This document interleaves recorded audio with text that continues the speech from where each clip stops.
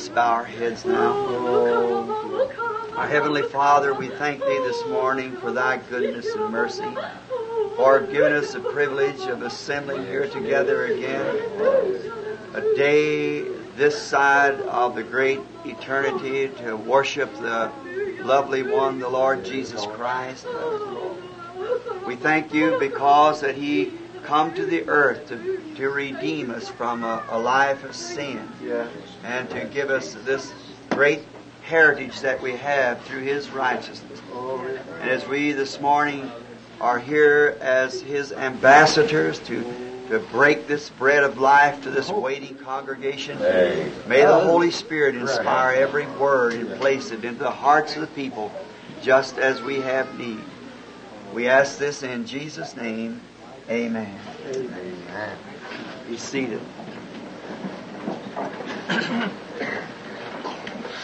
I certainly deem this a great privilege again this morning to be standing here with you. Sorry that we don't have no more room than what we do to take care of the people. Our tabernacle isn't quite large enough. And we are very grateful to be here through this holidays from down at our home at Tucson. And the weather was kind of rough, but we was happy to be here and to have the meeting. Now I want to announce that tonight there will be a healing service tonight, or a prayer for the sick. And I told Billy just now, he said, well, what will you do? I said, well, maybe you better give out some cards tonight about 6:30. So that the people won't see it's so jammed in here, we can know just how to bring them one by one, so you can be called by the number of your card, and so there won't be any congestion. We can just call them one by one and let them go through the line as we pray for them. So if you're sick or have loved ones that are sick and want to bring them in, come about 6:30, something like that, 7 o'clock, and get a prayer card. You'll be at the door, or however he gives them out as you come in. And then this will probably be about the last time we get to be back for some time, because we've got a very heavy schedule now. Still in the United States until this spring late.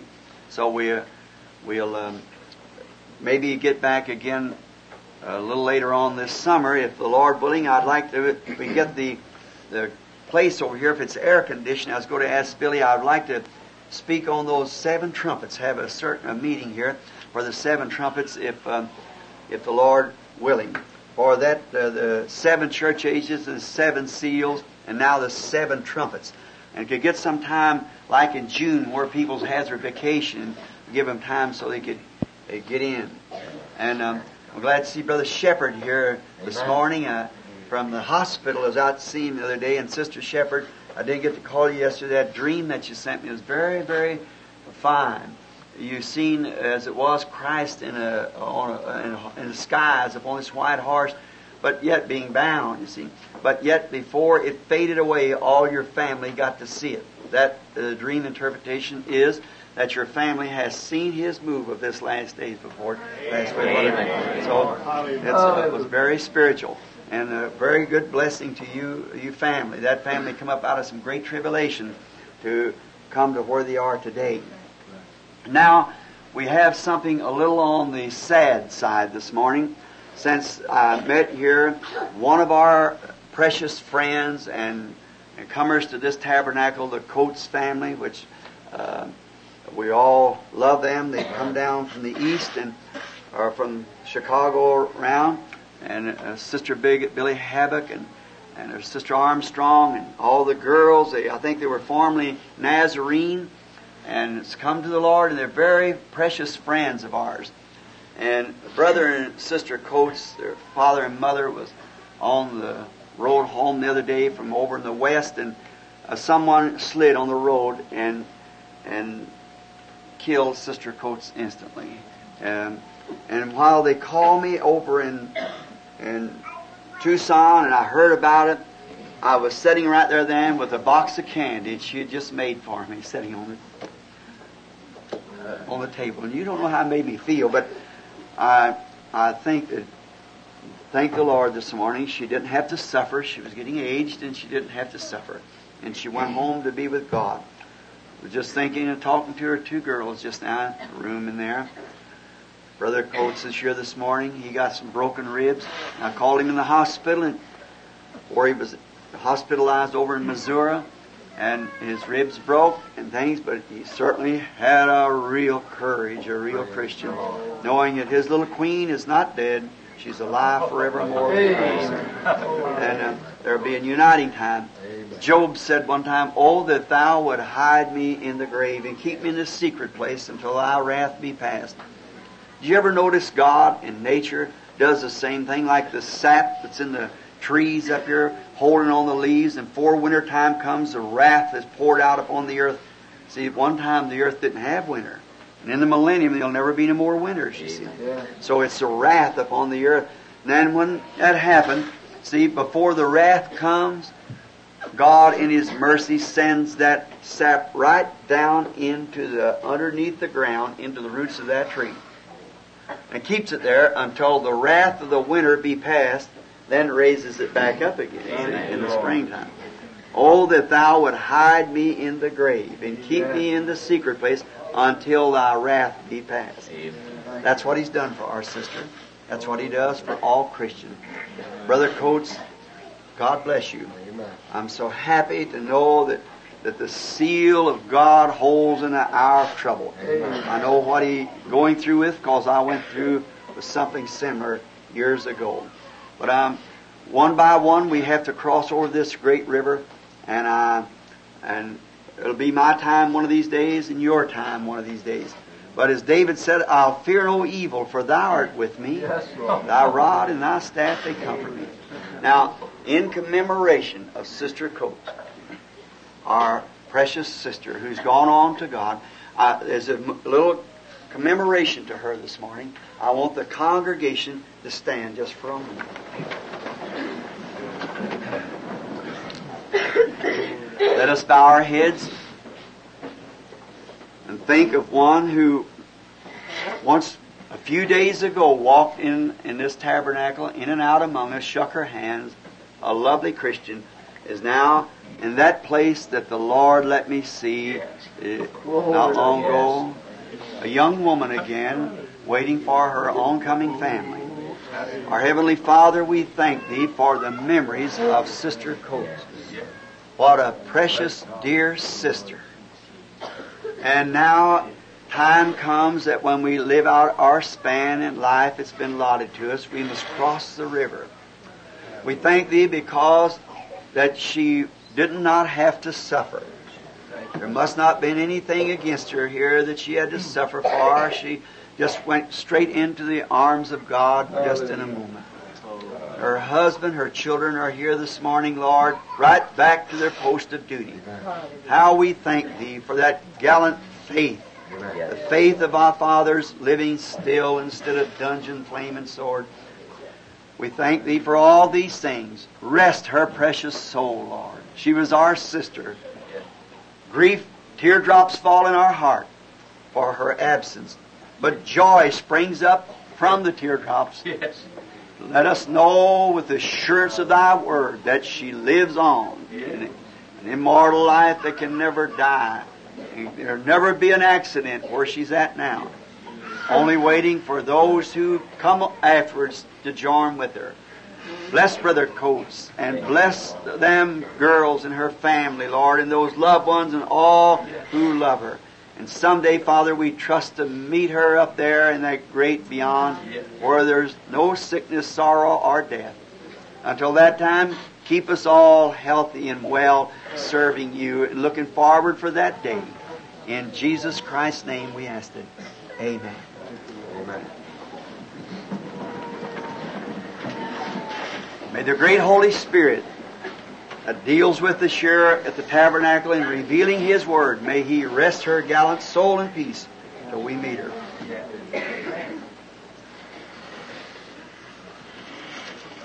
Now, it is warm in here this morning because it's bodies, so much being the heat of the human body. Now, we would like to make an announcement now. Sometimes our services here being long of a morning, the reason it is It's really not right to hold a service that long, because hour and a half, sometimes 2 hours. But what I'm doing, I'm taping back here, see? And this tape goes all over the world. And that's what we gather in so long of a morning, is because that I come here to make these tapes. That's you can see in the room there that the tapes is being made. Now, they go out everywhere across the world. Now soon, the Lord willing, this coming, as soon as they leave here, I'll be leaving, the Lord willing, tomorrow morning sometime, back to Arizona, because we've got a meeting coming up, and then it's just all the way across the South. And you Southern people from down in Georgia and Mississippi and Texas and Alabama, we're coming right down in there, all the way into Florida, right away. Going from here to Phoenix and to California and right back to Dallas and perhaps drop down into San Antonio, I think it is, and back over to Alabama and Florida and through there. So we'll be seeing you people down in there, the Lord willing, right away.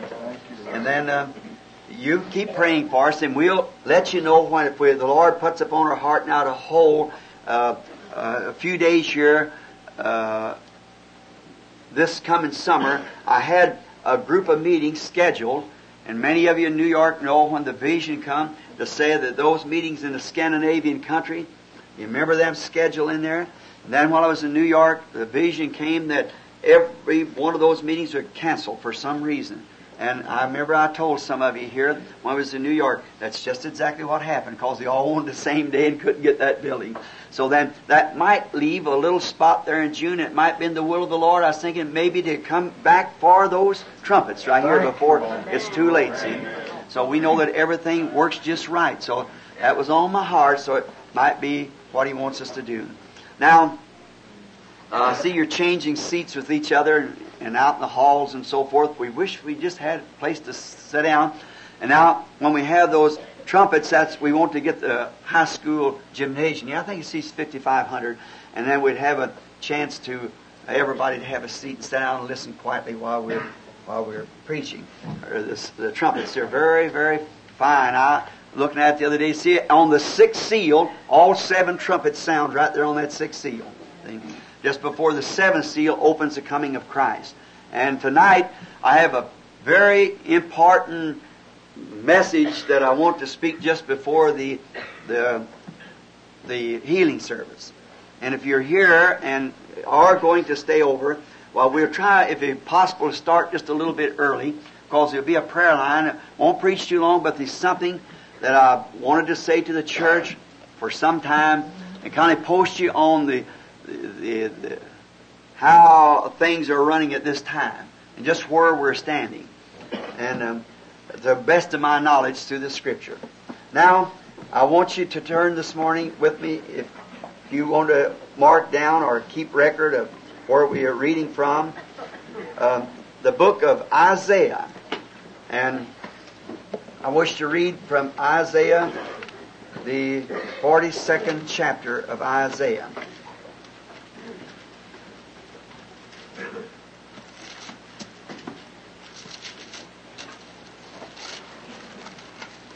We are very happy this morning also to have Brother Dow sitting with us here while you're turning. You know, they thought he wasn't going to live here in Shreveport the other day, and he certainly got faith.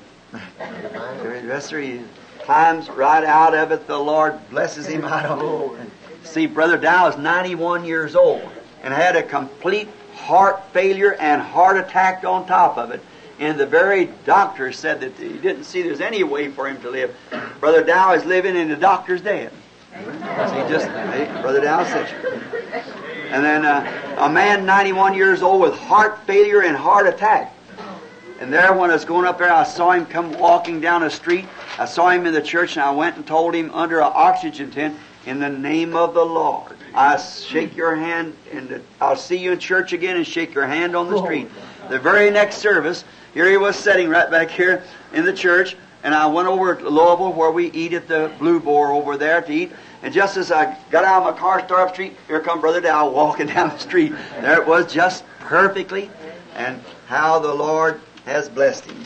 Now we're going to talk on healing tonight and things, and got some real outstanding things to tell you for tonight. But now, so that I can get the tapes now and then get ready to turn them on. I want to start reading from Isaiah, the 42nd chapter, and the 1st to the 7th verse, and Matthew, the 4th chapter, beginning, I believe, 15 and the 16th verse. Now, in the 42nd chapter of Isaiah, we're going to read, Behold my servant, whom I uphold, mine elect, in whom my soul delighteth. I have put my spirit upon him. He shall bring forth judgment to the Gentiles. He shall not cry, or lift up, or cause his voice to be heard in the street. A bruised reed shall he not break, and a smoking flax shall he not quench. He shall bring forth judgment unto truth. He shall not fail, nor be discouraged, till he have set judgment in the earth, and the islands shall wait for his laws. Thus saith the Lord, He that created the heavens, and stretched them out, He that spread forth the earth, and that which cometh out of it, He that giveth breath unto the people upon it, and the Spirit to them that walk therein. I, the Lord, have called thee in righteousness, and I will hold thine hand, and will keep thee, and give thee for a covenant of the people, for a light of the Gentiles, to open the blinded eyes, to bring out the prisoners from the prison, and them that sit in darkness out of the prison house. Now, in the Matthew's Gospel, the 4th chapter, I wish to read the fulfillment of that prophecy given by Isaiah. In the 4th chapter of Matthew, I will begin to read, if possible. Let's begin at the 12th verse instead of the 15th. Now when Jesus had heard that John was cast into prison, he departed into Galilee. Leaving Nazareth, he came and dwelt in Capernaum, which is upon the sea coast in the borders of Zebulun and Nephthalim, that it might be fulfilled which is spoken by Isaiah the prophet, saying, Behold, the land of Zebulun and the land of Nephthalim, by the way of the sea beyond Jordan, Galilee of the Gentiles, the people sat in darkness saw great light.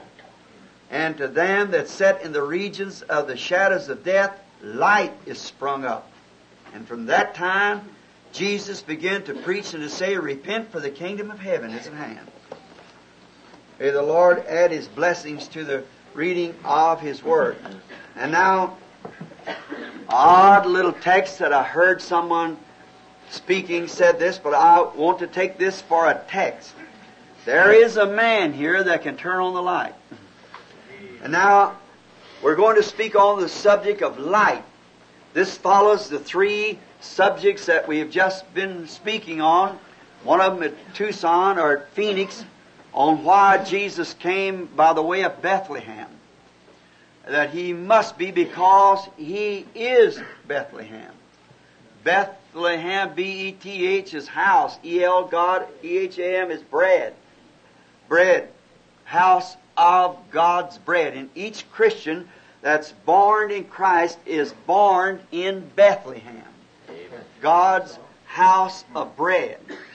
And then in there a typing of David, which was a fugitive at the time of his excommunicating from his people. He was turned out, and Bethlehem was besieged, and the Philistines was garrisoned around Bethlehem. And David, a fugitive, a type of the church today, of Christ. See, Christ is a fugitive to His own church today.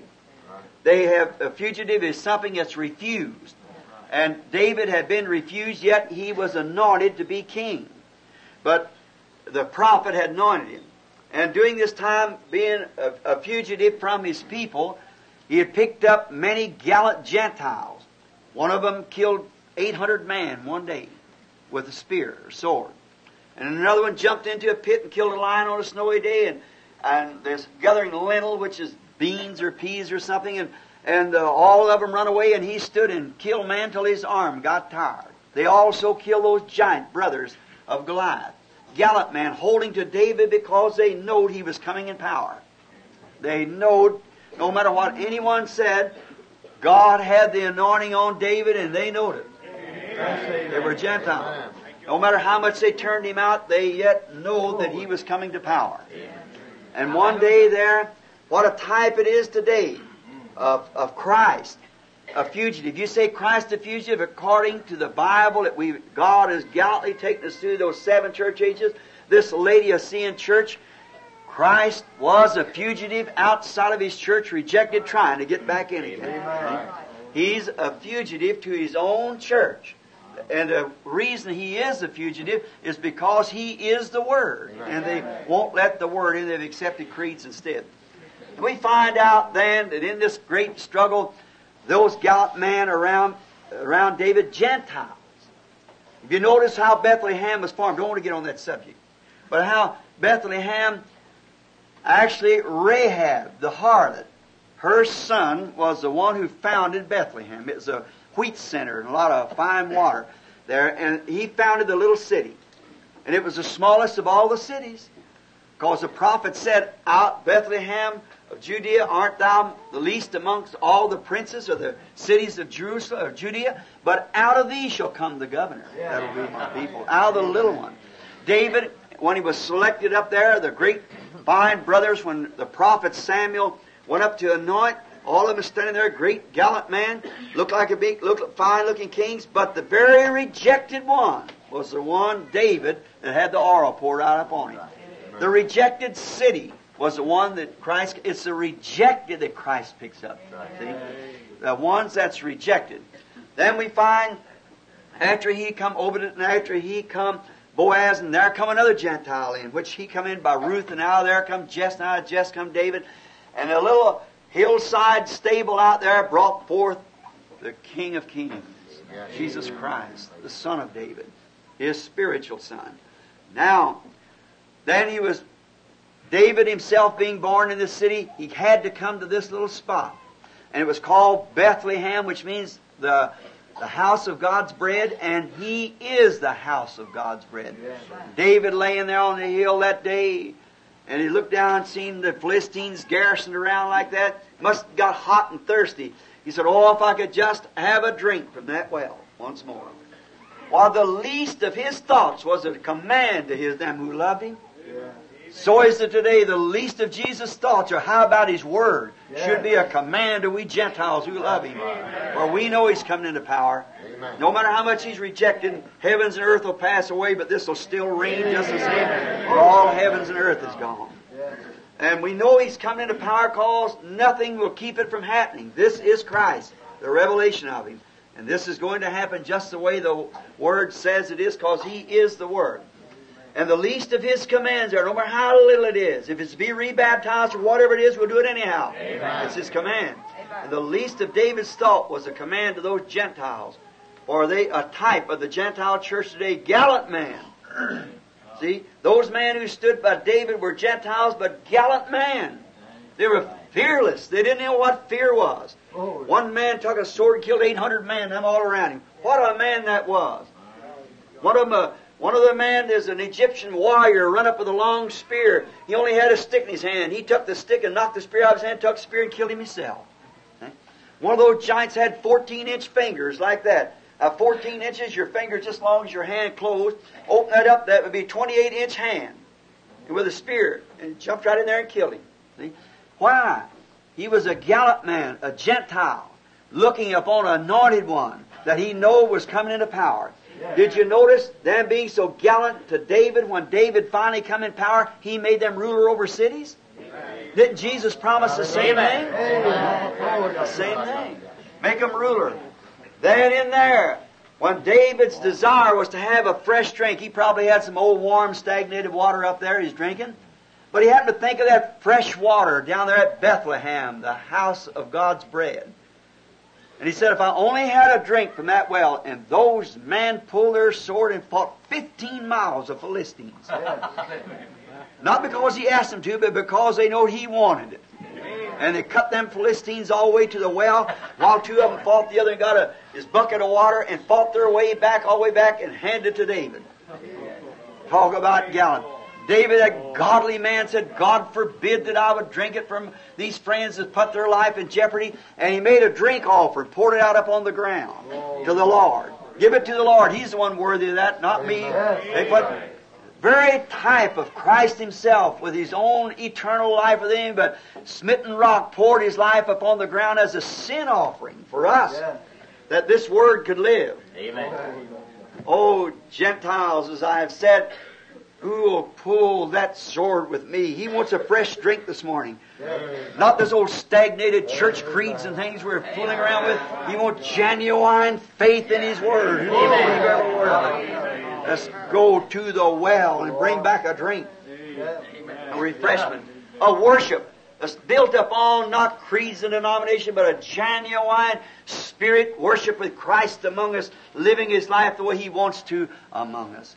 That's not with creeds and different things. Let's just have Him that way. Now, the next was how God dealt with the people through a dream. In the days of Joseph. Did you notice a dream is secondarily? It's a secondarily way of God working. Some people who have dreams don't mean nothing. You can eat too much and have nightmares. And dream is a secondarily way. See? Well, why would God protect His own Son through a secondarily way? He appeared to Joseph. The welfare of his own child He sent in a secondarily way. Did you ever think of it? Because there was no prophet in the land. He had to work through dreams, and it wasn't a dream that had to be interpreted. The angel of the Lord said, Joseph, fear not to take thee Mary thy wife, for that which is conceived in her is of the Holy Ghost. It's an unusual thing for that to happen. Joseph being a just man, he was unusual. God is unusual. And the unusual is hard to understand. That's why it's so hard to understand truth today. It's so unusual. A woman to have a baby without knowing a man, that was very unusual. But if you're honest and sincere, God can appear to you yet in a dream. And it goes to show that anything that you have, whether it's your mind, where you can whistle, sing, testify, or whatever you can do, if your whole being is committed to God, God can use it if you just let Him do it. Then the following night, up here, Brother Neville preached on the subject of escaping, how the man escaped. And I thought it was kind of remarkable in this morning. The Holy Spirit seems to have me to deal upon the subject of the light. The very next, go right on in the beginning, how Christ's life started at the manger. We're walking right back through it again in our text. And He didn't know it, I didn't know it, and here it is right the same thing. See, right on, the next thing is where He enters His ministry. And tonight, we got something to blend right with that, to go right on tonight, the Lord willing. Now, great light, the Gentiles who sat in the regions of the shadows of death, great light sprang up among them. And Zebulun and Nephthalim in the way of Galilee of the Gentiles, great light. They saw a great light. Now, light, the first time light we find it in the Bible is found in Genesis 1:3. It was God's spoken word made the light. God said, let there be light. Genesis 1:3. And there was light. Now remember, then light comes by the spoken Word of God. And light is the vindication, or the subject that He has spoke is light. When the light flies, shows that God said, let there be light. There was no light. And He said, let there be light, and there was light. That's a proof. The light is a vindication of His spoken word. Same thing today. A vindication of His spoken word. Now, when you see His word being vindicated, or in other words, made known, proved, that is the light of His spoken word. And without light, nothing can live. Without light. There is no life upon the earth today but what has to come by the light of the sun. and botany life and so forth. And there's no eternal life outside of the Son of God. He is the light. Now, we find out, I believe, as we study now, and this light, the earth was without form. Now, some people argue today in our schools and so forth about the world being so many million years old and trying to condemn the Bible and say it's wrong. They just don't never read the Bible. That's all, because the Bible don't tell us how old the world is. The Bible said, in the beginning God created heavens and earth, period. When, how, we don't know it. Now, that's a period. That's the end of that sentence. In the beginning, God created the heavens and earth. It might have been 100 million or a billion or whatever it was, and how He done it, that's up to Him to know, see? Not to me. But the world, or the earth was without form and void, and the water was up on the earth, and God moved up on the water and said, let there be light. Now, I believe that the sun and so forth was already in existence. I believe the moon, as it goes on in Genesis 3 to explain it. But I believe what was here, that the world was going to use it, and therefore, as it moved in, there was fog and mist all over the earth, making it dark. And God said, let there be light, and the darkness faded away. And there was a cloudless sky. I believe that's God's way of doing things. In the Bible, the next verse says, the fourth verse says, and He separated the light from the darkness. Yeah. And the light He called day, and the darkness He called night. And God's Word always separates light from darkness. Amen. It's the Word that does the separating. Light from darkness. God ever does the same thing. When He gets ready to use anything, like He got ready to use this old star or whatever it was, this world, He had to separate the light from the darkness. When He gets ready to use a group of people, He has to separate the light from the darkness. When He gets ready to use an individual, He separates the light from the darkness. Light comes by God, and remember, the light comes by His spoken Word. The Word of God said, let there be light when there was no light. And He sent the light to separate the darkness from the light. This word of command cleared the skies so the sun could shine in. And His Word today is what clears back all of the atmospheres of unbelief. I was talking, I had, I think, 11 interviews just before I got to the pulpit this morning in there. So bad. The other day, a little friend of mine, Jim Poole, his little boy, thought he had a heart attack, rushed him to the hospital. It was an asthmatic condition. I told the little fellow he couldn't, his little heart jumping and breathing, and he's screaming and couldn't get his breath, and the little fellow looked like he was dying. When they got him here, and I was fixing to go to the hospital, they brought him here. And took hold of his little hand, I said, what's done it? Measles has struck the kid. And the measles, the fever has struck the little fella. You watch him in a couple of days, I want to see him again. He'll be full of measles, and here he is full of measles, you see. Now, what? God separates darkness from light, or light from darkness, and He separates death from life. And He does it by His Word. His Word is what always brings this forth. Now, light, now the seed was already upon the earth. I believe God had planted the seed.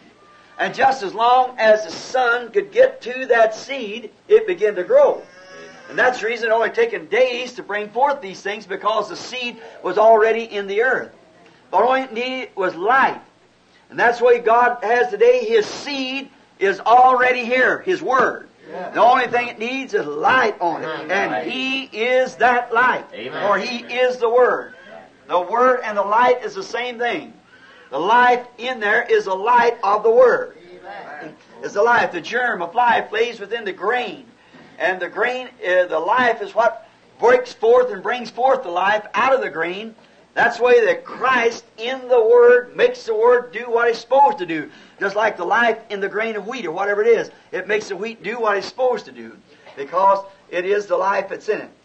All life. So life is only by the Word of God, made manifest. Life comes only by the Word of God, made manifest. As long as it is just in the book like this, it can be questioned. But when it's made manifest, then you see the product of what it spoke of being manifested, then that is light on the Word. See, that's what brings, the Word said so. And then when it comes to pass, that is life in light. Light bringing life. Light brings life. Plant the wheat out here, it'll put it in the basement, cover it all over, and it'll never bring forth anything because it can't. There's no light there. But as soon as light strikes it, then it'll bring forth life if it's a germatized seed. That's the same thing it is in the Word. See, the Word is God, and when the life strikes it, light strikes it, it brings the Word to life again. Every age has always been that. Oh, how we appreciate these great things. How that the Word being vindicated is the light of the spoken Word. See? God said, "Let there be light." Now what if He just said it and no light come? Then we don't know where it's true or not. We don't know where He's all right. We don't know where He's God or not. Because He just said, "Let there be," and there wasn't. See? So then, when God speaks and we see it is, then that's the light that shines forth the truth of the Word. See? There is light and life.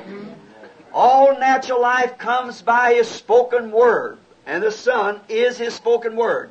He said He created a great light in the heavens for the day and a lesser light for the night. See, and all natural life has to come by God's spoken Word. Amen. A flower cannot grow without the light of God's spoken Word shine upon it. For the sun is, the S-U-N, is the spoken Word of God when He said, "Let there be light." See? It's God's spoken life, and no matter how much people try to say this, that, or the other, it still remains the same. You have to have that sun. So life natural can only come by the spoken Word of God. And spiritual life, eternal life, can only come by God's spoken Word of life. Life was a S-O-N this time. In Him is light, and in Him is no darkness. And He is God's spoken light. Is that right?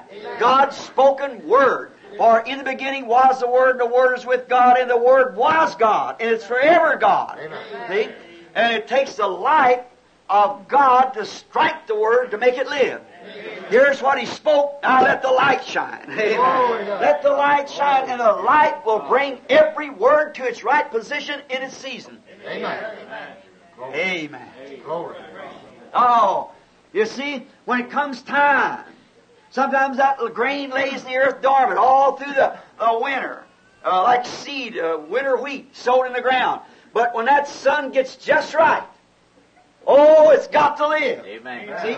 And it can't live without the sun. And God's made promises for every age and every day. And when the light gets right and shines upon that, it'll produce just exactly what the Word said, because He is the light and the light. God's Word comes only by the Bible. God's Bible is the printed form of the Son of God, because the Bible said that it is the revelation of Jesus Christ. It's God revealing Himself through Christ, and Christ is the Word. And it takes the light of God to shine upon that Word, to vindicate it, to prove that God still speaks life, eternal life. He speaks natural life, brings the light. Life only comes by the light. The Word made manifest, or made flesh. When all the promises become, in the Bible, become manifest, is when Jesus Christ, the Word, was made flesh among us. God always works through man. Man is God's subject. Now, if it gets a little warm in here for you, you pull the windows down or whatever you wish to, cut the furnace down, maybe the janitor cut the furnace down a little. See, many are warm, and it's warm standing here too. So remember that I'm glad it's warm instead of cold, because I like warm. Warm always brings life. Takes fire. Notice, now made flesh. When the Word becomes flesh, it becomes manifested. Like, take the Word and put it in the right position, the right kind of ground, it'll bring forth, the seed will bring forth its kind. And the Word brought into the right kind of a heart, it'll manifest itself. It'll bring forth the light. It'll break forth upon it. All right. Nothing natural, nothing natural or spiritual can live without God's light. Amen. Life can only come then by light. Nothing natural or nothing spiritual can live without God's light. Think of that. All right. But when He sends us the light, and does all these things, and then we reject it. Now that's the pitiful part. It's when light is rejected. When it's sent to us. Now could you imagine some man today saying, I just refuse to say there's such a thing as a sun. I don't believe there is a sun. And he runs down into the basement and shuts all the doors and sits back in the darkness and said there is no such a thing as sun. There is no such a thing as light. You'd know right away there was something mentally wrong with that person. See? There's something wrong when he runs back into a dark basement and refuses to accept the benefit of God-given light. There's something wrong with him. He don't want his warm rays. He doesn't want his health-giving substance. He doesn't want its light to walk in. He'd rather sit in darkness. It shows mentally something wrong, natural with the man. And I say this with all love and respect. So is there something spiritually wrong with a man that'll run back into his denominations of creed and refuse to see Bible light when it's shining right before him. There's something wrong with him. Hallelujah. Goes back into his creeds and forms and shuts the door and says there is no such a thing as that. The days of miracles is past. There's no such a thing as divine healing. There's none of these things. That was for an apostle. The man is spiritually crazy. There's something wrong with him. He's pulled down the curtains and rejected the Holy Spirit that can come upon him if ye abide me and my words in you, then the light shining upon this word, ask what you will. See? There's something wrong that he would reject the God-given sources that God has given to us to live by His Word. The just shall live by faith. And man shall not live by bread alone, but by every word. Not part of the word, every word that proceeds out of the mouth of God. And when a man will just refuse that, there's something wrong with that person. Something wrong with his experience. That he claims to love God and then refuses God. There's something gone wrong with the person. We know that without a shadow of doubt. He rejects it. Runs into this place and says, I don't want to know nothing about it. Don't tell me nothing about these things. I don't believe nothing about it. You don't matter what you say. Fellow said not long ago I was telling you about. He said, I don't care if you would bring 50 cancers and bring 50 doctors to testify them. I don't care if you'd raise up the dead right before me, I wouldn't believe it. See? There's something wrong with that person. Amen. And yet the man was a minister. See? Supposed to be a minister. But just because that organization doesn't believe in the powers of God, don't believe that the Word meant just what it said, the man runs into this basement, old musty, dirty, filthy basement of an organization and refuses the warmth and life-giving rays of the Holy Spirit. Amen. Jesus Christ, which is the same yesterday, today, and forever. Man, there's something wrong with that person. See? He would rather live in that darkness, and so forth, than to live in the light of the God And in the Bible it said that Jesus Christ is the same yesterday, today, and forever. The works that I do shall you do also. Even greater than this shall you do. For I go to my Father. There's something wrong with that person. Without a question at all. There's something wrong. And to you, man, let's listen to this across the world, wherever you may be. There's something wrong with your experience when you say that you love God and refuse His Word. Amen. There's something you refuse. No wonder the church is in its condition and things cannot be done as God promised, is because you won't even receive the Word or walk in the light. Amen. The Bible said, let us walk in the light as He is in the light. Amen. Then the blood of Jesus Christ, God's Son, cleanses us from all sin. Sin is unbelief. Then if we are walking in the God-given light of the hour, then God takes that Word that's given for the hour and vindicates it just like He did in Genesis 1:3. He said, let there be light, and light come forth. His Word went forth and light followed it and cleared away the mist. And the darkness went to one corner and the light shined on the other side. That's the way God does today. He sends His Word for this hour. Amen. And the Holy Spirit comes and makes that Word live. And the darkness goes on to the creeds and denominations, but light shines because it's a Word of God being vindicated. That His Word is true. Hallelujah. Now, there's nothing fictitious about that. That's just exactly scriptural. Yes. All right. Now, we find that the wise man of the old followed the God-given substance. They followed the Word of God to the light. Because it was the Word that brought life. Amen. Now you say, how did they follow? Well, they were kind of magi's, we understand. And then we find out that Balaam, the prophet, back in Numbers 24:17, Balaam was kind of a magi himself. He was a prophet, truly. And he prophesied here and said a star would rise out of Jacob.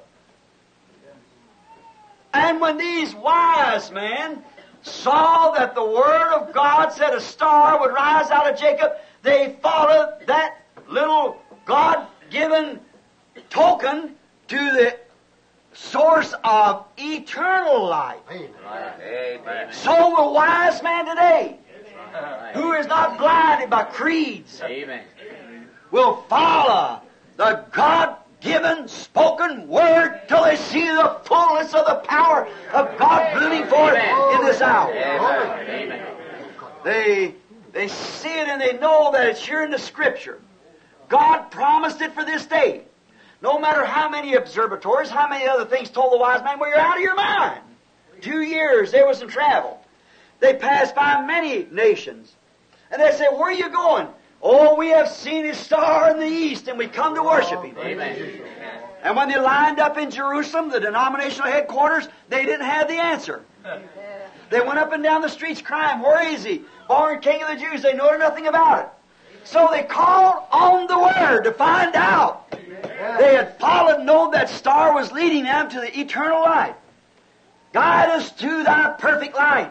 Amen. And the Word is what guides you to the light, and the light's what makes the Word vindicated. Amen. Amen.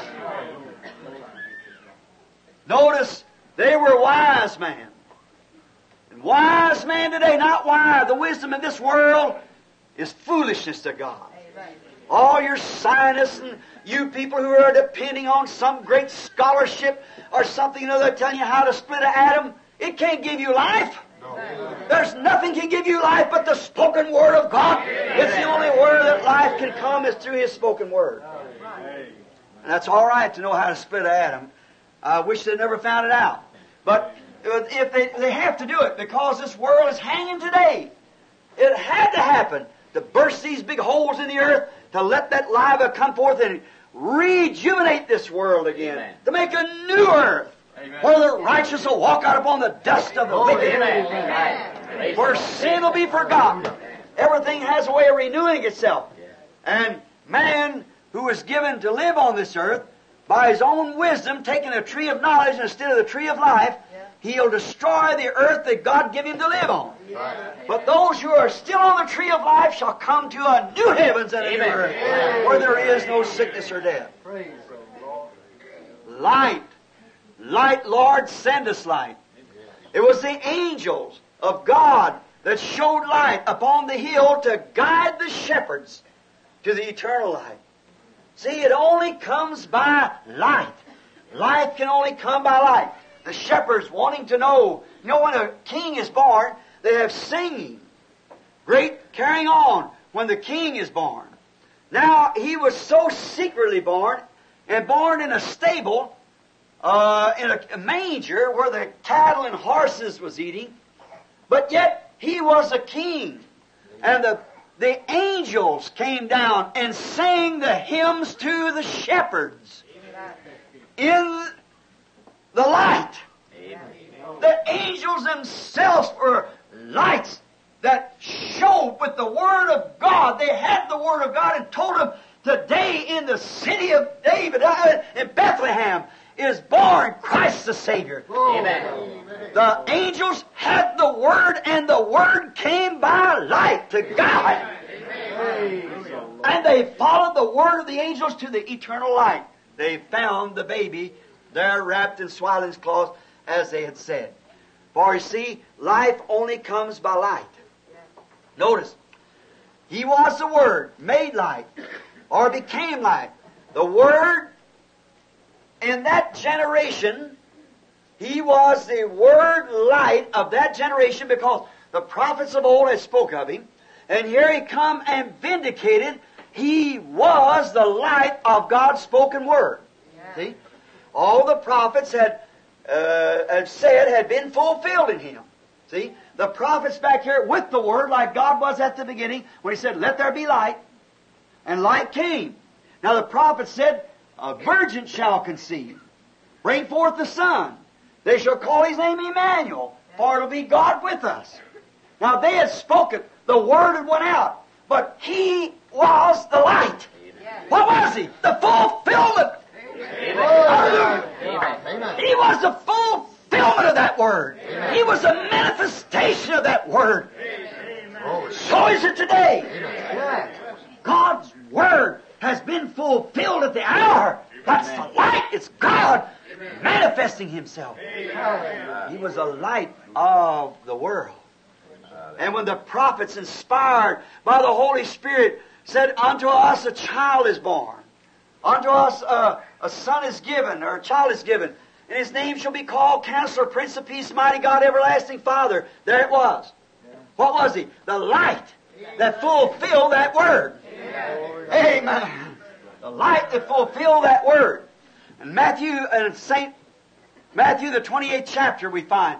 And when Jesus raised from the dead, He also was the light of the spoken Word of David, when He said, I'll not leave His soul in hell, neither will I suffer my Holy One to see corruption. Death was in darkness. But He broke open the seals of death. Amen. And walked into it and come back out again. He was the light that vindicated Word, that the dead can live after they are dead. He was. On the day of Pentecost, that was the light that showed when the Holy Ghost had come. Isaiah said in the 28th chapter of Isaiah said that with precept must be upon precept, line must be upon line, here a little and there a little, hold fast to that what's good. For with stammering lips and with other tongues will I speak to this people, and this is the rest. Amen. This is the Sabbath. Amen. That I'll give to, and all this they would not hear. Walked away and wagged their heads. And when on the day of Pentecost, when the Holy Ghost fell upon those people, and they acted like drunk men and women, staggered under the impact of the Holy Spirit, and they walked away and wagged their heads and said, this people's drunk, full of new wine, and so forth. It absolutely was the light. Yes. The Word that had been prophesied made manifest. Amen. So is it in every age. The Word made manifest, come to life, is the light of that age. There the Word made manifest. It's like was in Genesis 1. When God said, let there be light, and there was light. When God said, there will be a son, and there was a son. When God said in Joel 2:28, it shall come to pass in the last days, I'll pour out my Spirit upon all flesh. Your sons and daughters shall prophesy, upon my handmaids and maidservants I'll pour out my Spirit. Your young man shall see visions, your old man shall see dreams. And all these things that He promised, when the Holy Ghost fell, was the light upon that Word. When the Word was made manifest, then it became light. Amen. He is the light. He is the light that we should follow. He is the only light. The angels found light and followed it to Him. Now, in all ages, God has set forth so much of His Word for each age. God always sends somebody that Word can get into and show the light of it. At every age, it does the same thing. Always does that. He was a fulfillment, as I said, of all the divine, holy powers of the prophets. They were minor gods. When the word of the Lord came to a man, Jesus said Himself, and He was a God. You know that. He said, if your law said, and your fathers back there, call them who the Word of God came to, call them gods. How can you condemn me, He said, when I said I'm the Son of God? When the very God Himself, who spoke the Word through the prophets, He was a manifestation of that spoken Word. If the prophet was called a God because he was the manifestation of another prophet's Word, how could you condemn him when he was the same thing? He was the Son of God. As he shall be called the Son of God. He was a long-promised Messiah that the world had waited on. He was the Messiah's promise made manifest. Look at Him when He stood there. He said, if I do not the works of my Father, then condemn me. See, but if you can't believe me, believe the works that I do. They testify who I am. They tell you who I am. You see that blind, darkened hour that they live in, they couldn't see it. They just couldn't understand. How could He be that? How can He be any Son of God when He's born right down here in Bethlehem? If you only know the Word said it would come that way. Amen. Why, his father Joseph is a carpenter. His mother, why, it's actually believed amongst our brethren that he was born illegitimately. See, but yet the Word of God said that. He said, search the Scriptures. For in them you think you have eternal life, and they are the very ones that testify who I am. They are the ones that testify of me. This Holy Scriptures. Then what was it? God's light. No wonder He said, I am the light of the world. Not only did He say, I am the light, but He said, ye are the light. If His Word is in you, bearing record of itself, then you are light of the world. Notice, we find out, light of each age made manifest, just the same. Then I want to ask the question, as before time gets away, why? Then were they, did they turn it down? How could they do it? When their very Bible, if they was reading, was being made manifest before them. Yes. Now study real hard now. Remember, I'm talking to many people at this time, see. Not just 400 or 500 here. But I'm talking to many thousands. Stop just a minute. Stop your tape recorder and ask the question, why would religious man, good man, why would Joseph question? See? Why would you? Because he never searched the Scripture. Why did the priest question? One reason they didn't, they knew it. Nicodemus well expressed it. He said, Rabbi, we know you're a teacher from God. No man could do what you do except God be with him. We're aware of that. But what was it? Their traditions kept them from doing it. Then why did they reject the Messiah? Why did they reject that light? Here's the Word that they knowed was coming to pass, but when the Word was made manifest to show that the Word of God had been fulfilled. Compare that with today. Amen. When they're written in the Word that would take place. Then why did those men reject it? Teachers. Because they were living in a glare of another light. That's it. There's living in a glare. That's the thing they're doing today. They're living, the reason they turn it down is because they're living in a glare of another light.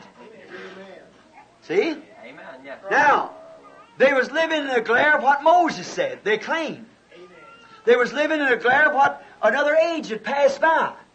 And that's the very reason today that this message, that Jesus Christ still is the same, is turned down because the people are living in glares of other ages. Amen. The same reason. They turn it down. Now we notice, and Webster says that a glare is kind of a false light. A glare is a false light. Is anything a glare? It's like a mirage on the road. You go down the road, many of you driving cars, and look down ahead of you. When you see that sun on the ground, it reflects a light. And like a mirage, it looks like there's water all over the road. But when you get there, there's nothing there. It's only a false mirage, the glare of a true light. Amen. That's what the devil's doing today. Amen. They're showing people a mirage. Right.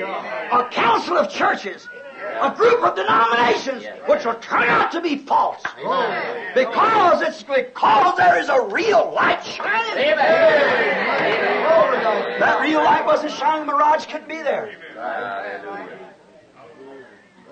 Real light shines. And that's they're living in a glare of another age. Another thing for us hitting passed on. Now, a glare of this mirage is false. It's a glare of the sun. And that's why they did the same thing. A false glare of the true light. Now, it proved to be that he was the true light.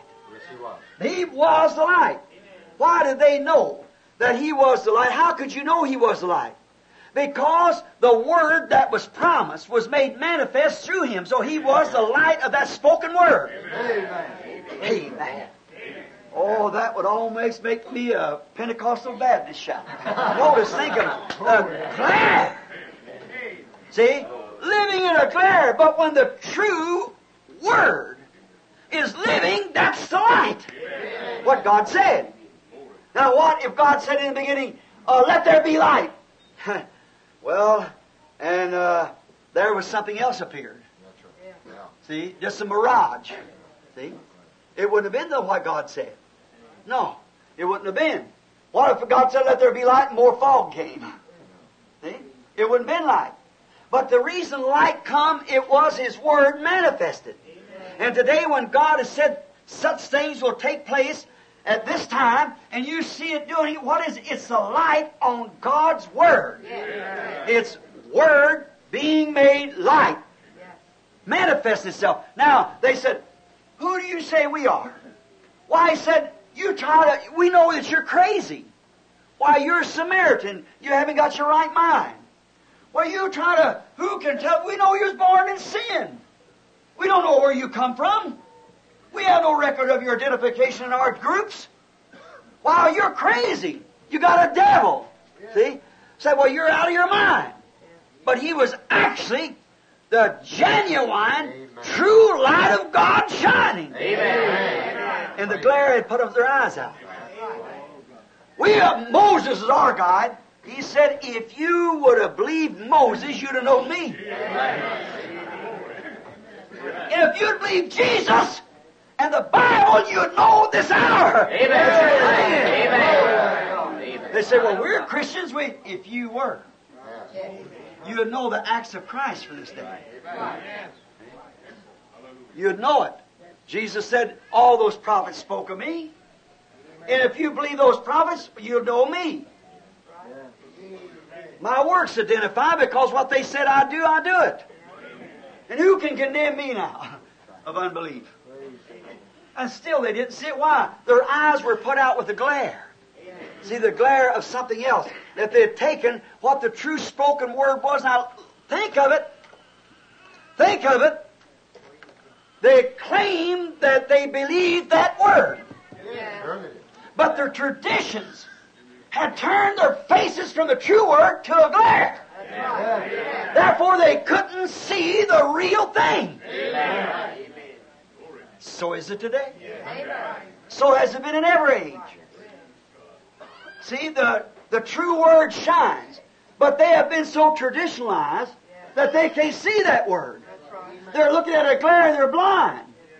A glare will blind you. It's the arc off of it. It'll blind you. And Jesus said, you are blind. Leading the blind.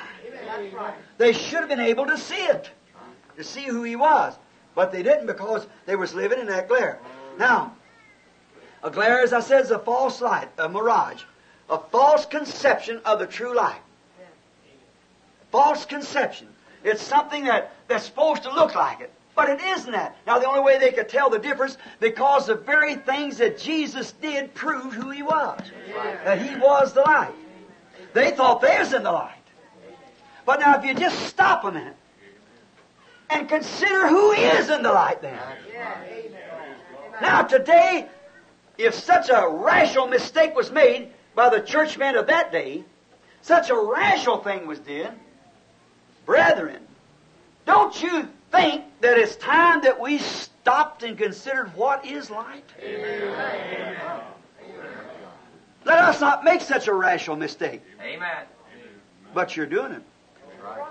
You've already done it. And knew it not.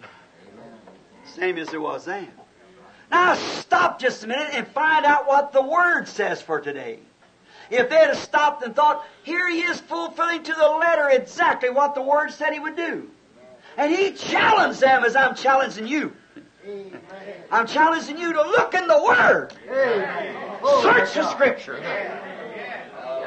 See if this isn't the hour. Search the Scripture. So in them you think you have eternal life, and they are they that testify of me. They are they that testify of this work today. The works itself testifies that it's being done, and the Scripture says it'll be done, so it's the light of the hour. God's Word said so. Your traditions and things is exactly what the Bible said, like those who wagged their heads and walked away. All the tables become full of vomit, the Bible said. And that's where they wouldn't believe it. They wagged their heads. And gentlemen, do you realize, and brother, do you realize this? That when you are rejecting the very thing that God's vindicating before you, that you're doing the same thing they did? Going back to your traditional vomit. As a dog goes to its vomit. If it made him sick the first time, it'll make him sick the second time. If the Catholic Church being organized made the first organization brought sickness to the church, so will Lutheran, Methodist, and all the rest of them, Baptist, Presbyterian, and Pentecostal. A dog goes back to its vomit, and a sow goes back to her water.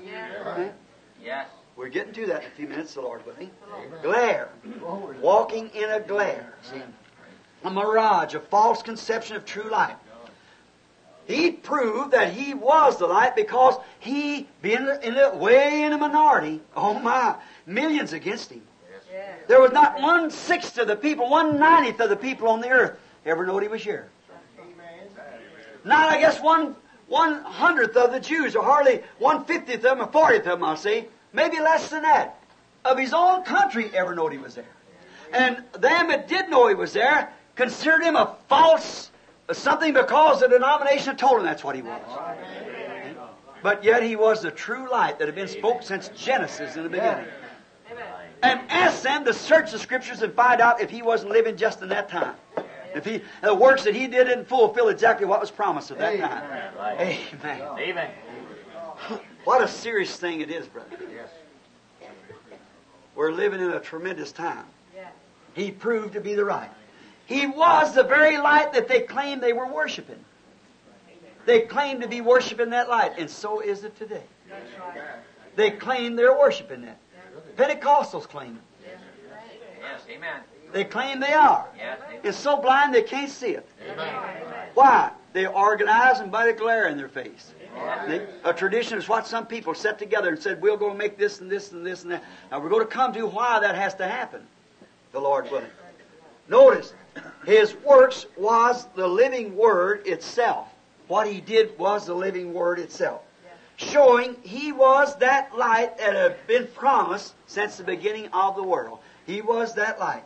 His light on the promised word of the age made it live to exactly what the promise said it would do. But they had it so turned around until they couldn't see it. See, but He was the light of that age. He was the light that they claimed to be worshiping. They thought that they were worshiping the very God of creation. They was living in worshiping the glare. And Jesus said, "You worship me in vain." Amen. Teaching for doctrine the traditions of man. And not the Word.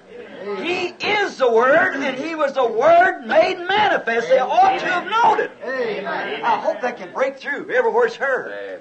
See? That it is the Word made manifest. They'll say, "Oh, we have the Word."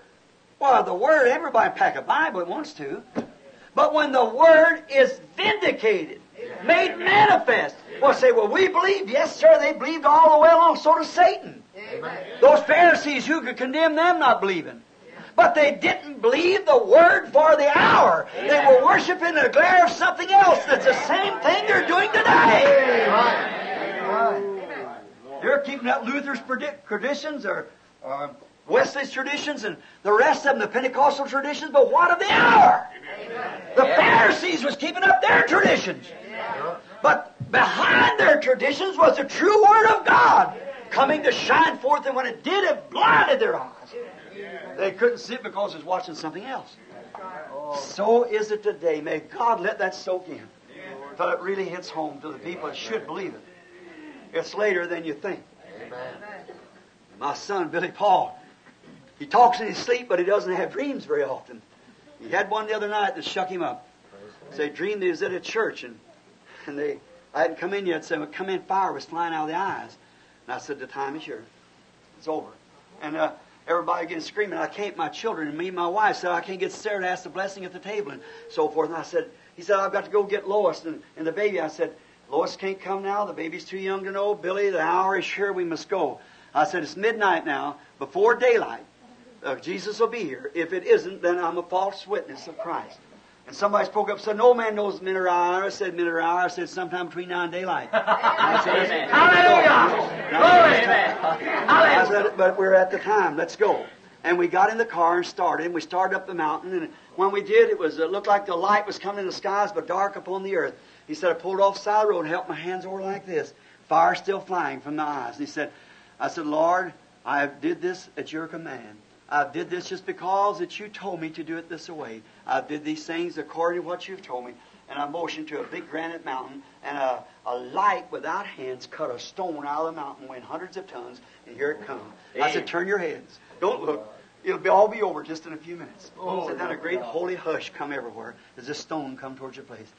It may be later than we think. See, that's exactly scriptural, you see. The stone without hands cut out of the mountain. And so one of these days, it's going to be that way when you're going to scream for something. I said to him, "You've already had that time. God has constantly warned you time after time." Yeah, I said, "Even if it's my own kid or whoever it is, the hour is here. I can only say what He's told me to say, and it'll be here." And it was.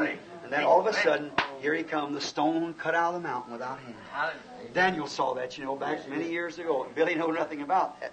But it was a dream sent to him from the Lord. Now, see, they claimed to be worshiping that very God that they were making fun of. And the same thing has reversed again today by the same reason. Living in a glare instead of the light. Great light says a shine. All right, look what darkness we're in today. Look what's going on today. Look at murder, rape, strife. Why, it's come to pass, I believe it was Billy Graham said in his last meeting, in 10 years now every citizen of California has to pack a gun to protect themselves. You can't put enough law enforcement. The people just gone insane. Shooting, murdering, rapes, everything. See, it's just gone wild. See, up on the streets. It's a day we're living in, a sodomite day. See? But there is a light shining. Amen. If it only look. If it only look into the Word and see what's supposed to be in this hour, they would know what's trying to be done. Now, they claim they're worshiping that light. So did they claim they was worshiping that light. But they were worshiping it in the glare of another light instead of the real. See, He was the light. Creeds and traditions, in their blinded condition, had turned them from the true light of the promised Word. the Word that God had vindicated by Jesus, the light of the world, came and made that Word live right exactly through His time, exactly to the days. He'll be cut off in the midst of the 70 weeks. That's right. Which is the 3.5 years of His prophecy. The Messiah would come, the Prince, and would prophesy in 3.5 days of this, then He'd be cut off from the living and make atonement. And that's exactly, He preached 3.5 years. And the very psalm that David said, my God, why hast thou forsaken me? The 22nd psalm. All my bones, they stare at me. They wag their heads. They pass by me. 850 years beforehand, when David sung that song in the Spirit, and it was considered prophecy and given, they're singing them songs in the temple when the same sacrifice is hanging on the cross with His hands that pierced. They pierced my hands and my feet. Yes. See, why? They were living in a glare. They didn't see the light. Could you imagine a sensible person doing that? No more than I can imagine a sensible person running down the basement and getting a must and pulling his doors together and say, I refuse to see there's light. It's insanity. Right. And a spiritual slip somewhere. When a man sees that the Bible has promised this and see it living right out before him and made manifest, and then continually stay in those creeds and things out there that reject it. It's a spiritual delinquency. That's exactly right. Here he was now. He was the light of the world, and the world knew He came to His own knew Him not. He came into the world, and the world was made by Him, and the world knew Him not. Right. But as many as did know Him, to them He gave power to become sons of God, to them that believed on Him. Remember, we cannot live by yesterday's light. Yesterday's light is gone. It isn't no more. Yesterday's light is only a memory. Yesterday's sunlight is only a memory, or it's history. We cannot live in yesterday's light. No more, and though it's the same sun, but each day it brings forth its strength a little stronger to ripen the grain for the harvest. Amen. See? The sun comes today, gets a little stronger each day. Now it'll get a little stronger. Until finally the wheat is laying there, it'll go taking life. After a while, the life will come up. Then a little stronger. March, April, May, June, July. She's in the harvest then, you see. The same sun shining today in January or December. It's up there bathing that snow and melting it down on that grain, bringing it water. It's the same sun, but that wheat could not live in that same sunlight. In June. See? It can't do it. See, the sun comes a little stronger each day. And the grain should be a little more mature to receive the sunlight. Amen. That's what's the matter today. The grain that was sowed in the early fathers back there in Luther and Wesley and them, it dwarfed. It can't take the sun kills it. It refused to grow. It took itself from the stalk light and come over here and made itself a own little thing, become a husk then. No life in it. The grain should be maturing and getting stronger as the sun becomes stronger each day. Now let's watch a minute. We watch the church ages. There's 7 church ages. As those church ages, each one, watch how He spoke to them, what would do. How the grain would mature and come down to this last hour here. This last hour that we're living in. So the churches must do the same thing. See, the churches. Now look, Luther sowed a grain. And Luther was a grain. And he sowed it. All right? So was Wesley. And also, so was Pentecostal. So was the Baptists, the Nazarenes. But you see, now, Luther would not go back and live in the light of the first denomination, Catholic. No, sir. He was another light. That was God writing something. Now, a little minority come out of that Lutheran revival. Then come along the Wesley revival. And then in that, well, they couldn't go back and do the Lutherans. Right? And now along come the Pentecostals. And then the Pentecostals organized and done the same thing, taking the husk. Notice, but the grain goes right on. Yes. Amen. Now we're in another age. Amen. Why won't they receive it? Why won't they see that the grain is matured? Here's the promised word for this day. Why don't they see it? Because they're living in Lutheran glare, Wesleyan glare, Baptist glare, Pentecostal glare. Amen. They're living in the glare of another light. That's the reason they can't receive the light of the total Word being vindicated as God promised. Them 7 seals where the whole mystery was revealed would come back and tell why these mysteries was done like that. And yet when that comes in, they walk farther away from it than ever. Amen. They're without excuse. God has done it through Spirit through revelations. He's proved it perfectly by scientific and everything else that it's the truth. That it's the truth. And still they want to live in a Pentecostal glare. I am the Assemblies. I am the Oneness. I'm the Church of God. I'm this. See? Living in a glare of an age 40, 50 years ago. Living in a Lutheran glare. Living in a Wesley, a Baptist, a Presbyterian, or some Nazarene glare. Of another church age that went on and organized and done the same thing and refused and reject the light when it's actually shining and you're living in a mirage. Amen. I say that reverently. See? But you're not to hurt you, but to wake you up. You're living in a mirage. What if Jesus said, well, you're blind, and you're leading the blind? He tried to tell them, and then they said, let them alone. If a blind leads a blind, they'll all fall in the ditch. That's the hour I've come to. If I go to stagger, I can't help it. That's right. I've done all I can do. I've done exactly. I've done this at your command, Lord. You're a witness. Since 1933, down on the river, on that light there you see shining down, it's been right here in the tabernacle and witnessed to you all these years, and everything it said's come to pass. Amen. And continually they go on. My God. Let the blind lead the blind. Amen. I'll just wait for that hour. He'll arrive one of these days. Notice, living in a glare of Luther, living in a glare of Wesley, living in them glares back there. That's the reason they can't see true light. If they would stop for a few minutes and just pick up the Bible and read it, they would see that this is light promised for the hour. Amen. Yeah. Now we're going to take some of these things in a minute. He promised, according to Malachi 4, these things would happen. He promised all through the Scriptures they would happen. See? Notice, Israel also are type in the journey. Look, eating manna, which was their light life. That give them strength, life. Is that right? Israel could not eat manna that was yesterday had fallen. Amen. It was contaminated. It was rotten. It was no good for them. They'd die over it.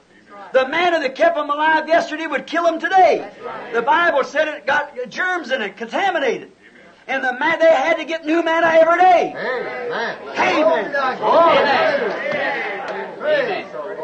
And what is it? The people that live on manna of Luther, Wesley, and them back in there, you're eating contaminated stuff that's killing you spiritually. Amen. It's killing you. Dead in your traditions. Yesterday's Luther's manna would not work for Methodists. Methodist manna would not work for Pentecost. Pentecostal manna will not work for the day. Amen. See what I mean? Every day it come, day by day fresh. Amen. And so has it through the church ages. Luther's manna was a message of justification. Wesley's message was a manifestation of sanctification. Pentecostal was a restoration of the gifts. But this is introducing the headstone. The last day, the bride tree. It's contrary to all of it. And yet it's the same light for the matured, like the same sun shining today will be ripening the grain for the harvest in July. See what I mean? But the light today won't do any good back there in July. It's stronger. The wheat's more advanced. It's ready to take it. Amen. Certainly is. It couldn't take it now. It can then. The season wasn't right then. It is now. You can't go against God's nature. He's got a law. And the contrary of that law kills your plant. You've got to go according to God's spoken laws, and His laws is His Word. Any law is a word spoken. And a word is a thought manifested. See? Now we know that that's true. A vision is what? The Word of God or something foretold or a forecast of an event. And a vision that the prophets had and Jesus had, Paul had, and all of them telling this day was a forecast of what would happen. Amen. And here we see the forecast being made manifest and people don't even recognize it. Amen. Right. See what I mean? Now, yesterday's manna. Look here. Did you ever notice? The sun, S-U-N, has traveled east to the west. As it's went each time. Did you notice that? And notice, the church ages did the same thing. What? The sun, S-O-S-U-N, started in the east, and civilization has traveled with the sun. God's spoken light for them to live in. They've come on following the sun, see where it was going. Life itself, when you're born, is like a sun. You go on right on to the setting of the sun. From your birth to the setting of the sun. Man has traveled westward always. The oldest civilization we have is China. In the eastern countries. Jerusalem. And notice, she keeps traveling westward as it goes. And as it goes on and on to the west. So has the church age traveled the same way by the S-O-N of God. Amen. Look, Paul, the early church started in the east. It went from there, jumped across the sea over into Germany. It's made 3 pulls. Look here, from Asia down in Palestine, it jumped across the ocean to Germany. That was Luther. And it jumped from Luther across the English Channel over into England by Wesley. And from Wesley, she jumped to the west coast, to the United States. And this, if you go any further, it's coming back east again. Amen. This is the evening time. Amen. All right. Look how the church ages is fall. Luther, Paul first, back in the early age. Then come down to Ireland, Irenaeus, and so forth. On down into France. From there over into Germany. Over into England. Constantly going west. Amen. And now we can't go no farther. Amen. This is the last age. Amen. And what does the Bible say about this last age? See, geographically, chronologists, any way you want to take it, scripturally. First, Scripture, of course, first. Evidence. Historically. Any way you want to take it, we're at the end. Amen. The last church age. And watch, as it went forward, it grew stronger and stronger. And so has the real little minority of the church grown from justification, sanctification, baptism of the Holy Ghost, and now to the coming capstone. Shaping itself up. No more organizations. After this, there won't be no more. See? Can't be. See, we're on the west. Just to show you through all types and everything else. And look at those 3 jumps, 3 pulls. We'll get into that tonight. See how we're at the end time. It's just S-U-N has traveled like S-O-N. S-O-N like S-U-N. The church has come the same thing from the 7 church ages and so forth. Civilizations moved right on to the west. And the church has moved right on to the west. And now, if we go any further than what we are now, we come back east again. You leave the west coast, you go right back into China, Japan, right back in again, 7,000 miles across, you go right back to the east again. So east and west has met. That's all of it. We're at the end, there's nothing left. And the same thing has happened today, it happened back there. The same thing is met at the west that was met at the east. The people living in a glare of another light that was absolutely trying to show forth the light was come and reject it because they got the glare instead of the light. Amen. Oh, and there was great light in the land of the Gentiles. Zebulun, Nephilim of Galilee, land of the Gentiles. This is the 7th church age. Remember. And each time that sun began to shine in the east is the same sun that shines in the west. Yeah. Amen. And the same Spirit that's been all down through the ages like that is the same sun today. Only what is it? Just like ripening the season. The sun that's now will be the same sun that ripens the grain this fall, this autumn. See? But what is it? It's this sun plus what it will be. Amen. And today, in this last age, is what they were plus this. Amen. And that they will live back there as a dwarf. Go down into a musty old denominational basement and creed and pull their blinds down and say, I just refuse to see it. It's all nonsense. And when the very Bible that they claim to believe is being identified by the same Holy Spirit, bringing light in the last days. Did you notice, and watch real close there in Malachi, how a lot of that, the faith of the fathers to the children, and the children to the fathers? See, the same Spirit, where it raised back under, where it raises here again, the same thing. They just vice the versa, exactly sitting right back again. Because why? East and West is met. Just exactly right under our face, and yet they don't see it. That's right. Why? No wonder Jesus said, just let them alone then. They're blind, lead the blind. They'll all fall in the ditch. The light of other ages only reflected this light. See, the sun today only is a reflection of the sun that will be this July or August of God for the harvest. And the son of Luther, Martin Luther, and Wesley, and Sankey, Finney, Knox, Calvin, Moody, all them others, that great man back in there that had those lights, John Smith of the Baptist Church, and Alexander Campbell of the Campbellite Church, of the so-called Disciples of Christ Christian Church, and whatever more names he got for them. All them men back there in their ages was only reflecting what it will be here at the end. And then here the children, immediately after them founders, what did they do? They didn't stay on the stalk. They pulled away from it and made themselves a little husk thing out here, which you get away from the real source of life. You have no life. You take a husk off the thing and plant it out here in the ground, it'll lay there and rot. And so are you trying to eat rotten manna from back in them days. The harvest is ripe. Amen. Jesus has a table spread where the saints of God are fed on ripe food of the day by the gospel light that vindicates it. The saints eat the bread. Just think. The old husk of yesterday. See, don't plant it back there. It's rotten. It cannot stay with it. No, sir. It will not do no good. It won't grow. It's off of the life. And the Word is the life. Amen. That's right. The husk drops off, the little beard falls away, things like that. It just denominates itself and drops off. It refuses to go on with the life. Yeah. But the light vindicates it. Oh, my. Yesterday, it's oh, my. How we ought to see that. See, that the rotten things of yesterday, don't eat them today. That's right. See?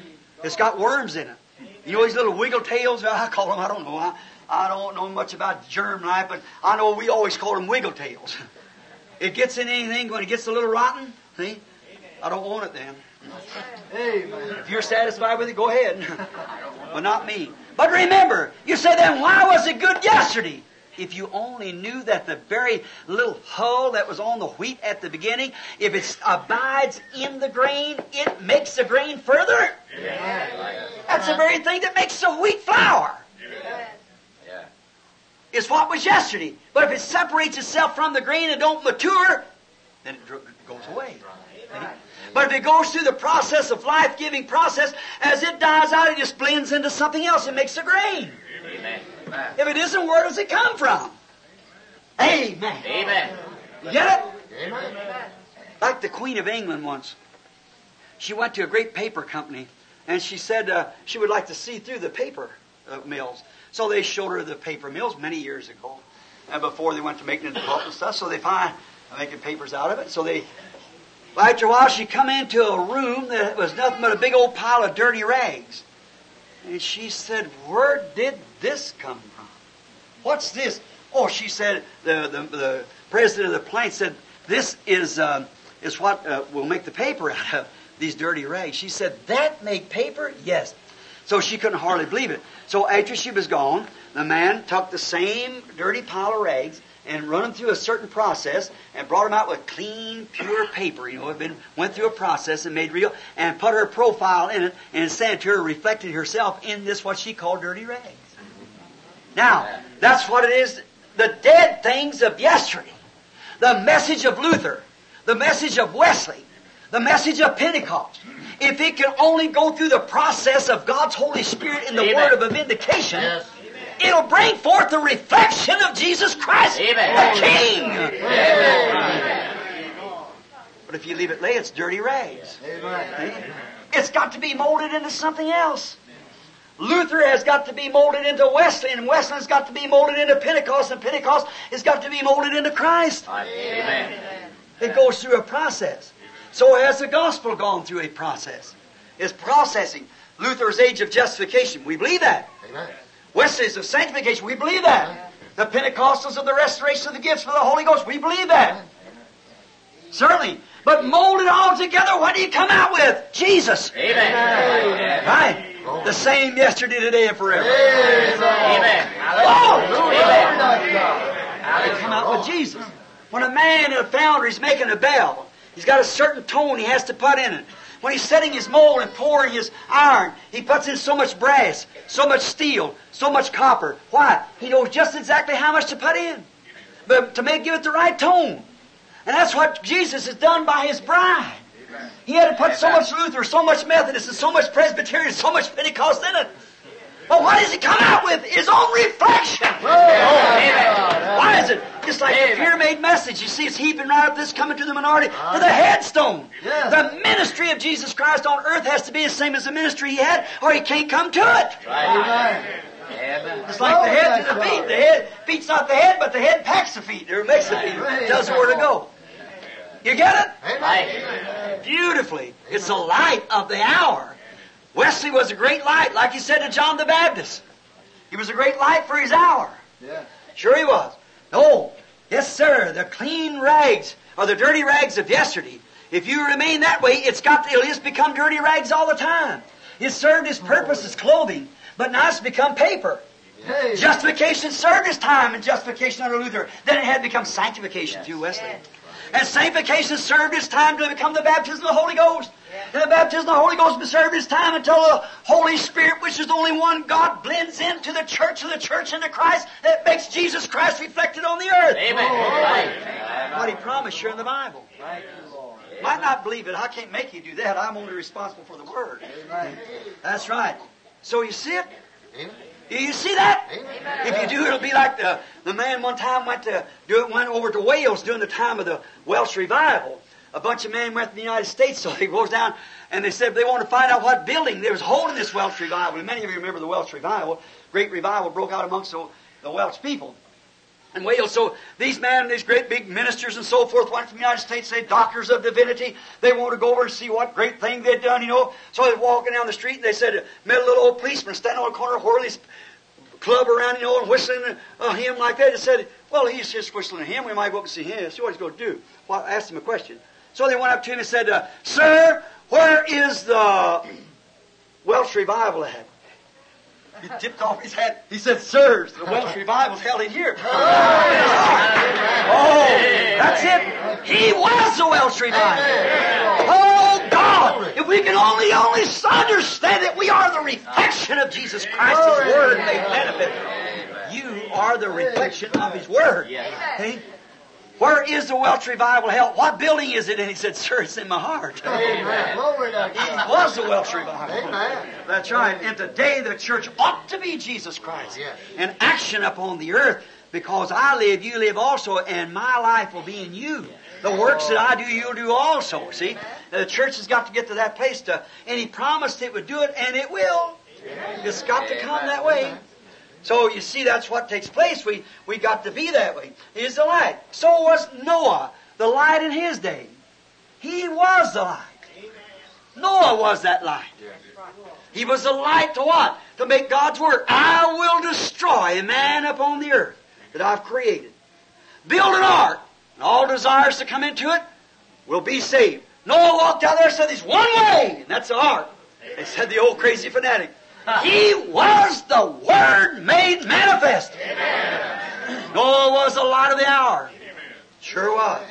His day, his age, he sprung forth the light. Moses was the light of his hour.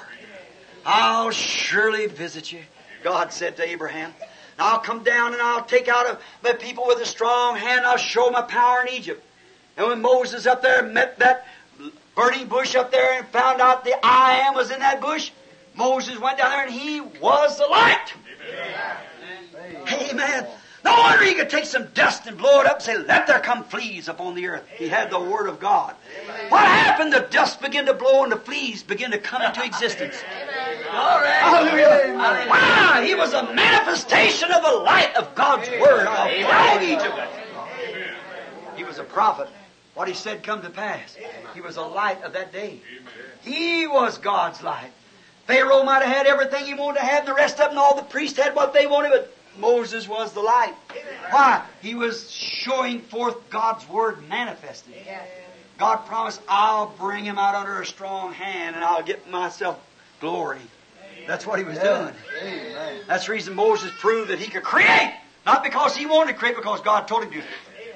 We'll not go to the congregation and say, tomorrow, The Lord God had just spoke to me. Take a handful of dust and throw it up in the sky like this and call for it. There's none here, but it'll be there. Amen. All right. Oh, I hope you're not asleep. No. Oh! Glory to God. Manifestation! He said, I'm sent. God did say to our fathers, surely He had visited us down here and taken us out. I've come to prove to you the hour's at hand. Get ready to what you got. Let's go. Yes. Some of them said, well, I believe Dathan said, I don't think there's any hurry. We shouldn't be all excited about this. And looked like it failed 4 or 5 times, but just the same, it moved off. Amen. They thought they'd come out and say, we stoned this Moses. Get him away from us. We don't want him in our group here. But Moses got on anyhow because he was the light. Yeah. He was the light of the hour. Why he had, what was it? God manifesting His promised word through Moses, and Moses was the light. Amen. Elijah was the light. Go out there and sit on that hill. I've commanded the ravens to feed you. Amen. Yes, sir. He come back down with, thus saith the Lord. Not even dew will fall from heaven till I call for it. Amen. Sun might shine, you might call for all the clouds and do anything you want to, but not even dew will come till I call for it. What is He? The light. Praise the Lord. Hallelujah. Hallelujah. Light. Light. He was the Hallelujah. Word of God made manifest. They thought he was crazy sitting up there. He had porters feeding them starving to death. They want to live in the traditions, go ahead. Not Moses, or not Elijah. He was living right in the light. Sitting up there with a book, Cedrith, and just having a good time, having meals, and somebody take care of him and everything. They thought he was crazy, but he was the light. Amen. They say, hey, what become that old holy roller we had around here? Well, you know what? Somebody was hunting the other day and said they seen him sitting up there way up on top of that mountain there. I bet that old feller's about dried up by this time. No, no. He was a light. Hallelujah. He was a light. Amen. He was a light of All God right. of his day. John, when he came to the earth, went out in the wilderness to get his education from God, not the seminary. He had to introduce the Messiah. So when he come forth, Jesus said he was a bright and shining light. Amen. Hallelujah. Why? He was a Word manifested. Isaiah said so. That's it. That's right. He'd send forth a voice in the wilderness crying, saying, prepare the way for the Lord and make straight His gate. Make straight the way. He'd cry one voice of one crying in the wilderness. Sure, He'd come forth. What was it? Voice of one crying in the wilderness. What was it? Manifestation of the Word. Light. Amen. Same God that spoke in Genesis and spoke this, and here it come to life. As He said, let there be light for the sun come in existence. He said, there be a voice of one crying in the wilderness. Here it come forth. It was the light of the hour. He also said in the last days. Amen. Amen. Yes, It's the Lord. light of the hour. Amen. Glory to God. Crying in the wilderness of Babylon. Come out of her, my Amen. people, that you be not partakers of her sin. Amen. Touch not her unclean things. Hallelujah. Get away from it. Amen. Flee from the wrath that is to come. John said the same thing. The axe is laid to the root of the tree. Didn't even have an education. Didn't talk like even a preacher. He talked about serpents and sticks Yes. and trees and axes and things what he's used to in the wilderness. He wasn't raised up some of this great, big, fine stuff they have today. Like they had in that day. He'd come out with his own language. He didn't stand and say, ah, man, and make all these fancy bows. He'd come right out of the wilderness, raw and rough. Amen. So don't you begin to thinking, I belong to this and I belong to that. God's able these stones to right. Amen. Don't you think because you're Methodist, Baptist, Presbyterian, that you have any hold on God? God's able to take bootleggers and harlots out of the street. Somebody's going to hear it and somebody's going to believe it. He said, also the axe is laid to the root of the tree. Every tree that don't believe is hewed down, cast into the fire. So that was his message. He was the light of the day. Jesus said he was a bright and shining light. And you for a little while desired to walk into it. And what did John say, the prophet? He's standing among you right now. Yes. I'm not worthy to lose his shoes, and as soon as he comes on the scene, I'm going off. Oh, My. For he was the light. Amen. There's no 2 or 3 lights, no 4 or 5 different organizations. There was one light. Amen. There's not Methodist, Baptist, Lutheran, Presbyterian. Christ is the light and the light. And the Word manifested is the light of the hour. Let there be light, and there was light. Yes, sir. Let there be light, and there is light. He spoke there would be light in this day, and there is light. Amen. Yes. He's coming. I believe it. Amen. Look at the promises of this age. Oh, my. Every light that's ever shined, these church ages, we see how it's been a pitiful sight. To see rejected in Revelation 3. I have wrote down here Revelation 3, and I know what I was referring to then. Look to the promise of this hour. What we're living in, a rejected light. What did they rejected it back there. Why? They're living in a glare. What are they doing today? Same thing. Yes. Well, are you a Christian? I'm a Lutheran. I'm a Baptist. I'm Presbyterian. That don't mean one thing. Amen. Just might say you're a hog, pig, or anything else you want to call yourself. That's about how much it means. No disregards to you. But if you're taking it to this fundamental part, that's right. Yes. I ask the question, a Christian. That's Christ in you. Yes. And if Christ is in you, then the Word is in you. Amen. And that the Word is in you when the light's shining, how are you going to walk out of it? That's right. Amen. That's the question. That's what's in now. The light. The evening lights are shining. The bride tree is blooming. Amen. Oh, remember they pruned that old tree and what the cankerworm left, the palm worm eating, what the palm worm left, the caterpillar eating, what the Methodist left, the Baptist eating, what the Baptist left, the Pentecostal eating. He said this tree is, Joel there was cut all down to a stump. But he won't know if it would live again. Oh, yeah. He reserved that tree. Yes, sir, for it was his bride. And he said, I will restore, saith the Lord. Amen. What is it? I'll bring it forth, all that the Lutheran eaten, the Wesleyan eaten, and all of them, and I will restore it because it's all still in the root of the tree. See? Just laying down on the ground, just like the sap that went out, as I said about the sister. It's laying there, and the trumpet of God shall sound someday, and them elected Lutheran, Methodist, Baptist, that had nothing to do with any organization. Luther never organized nothing. Moody never organized nothing. It was that group of Rickies after him is what done the organization.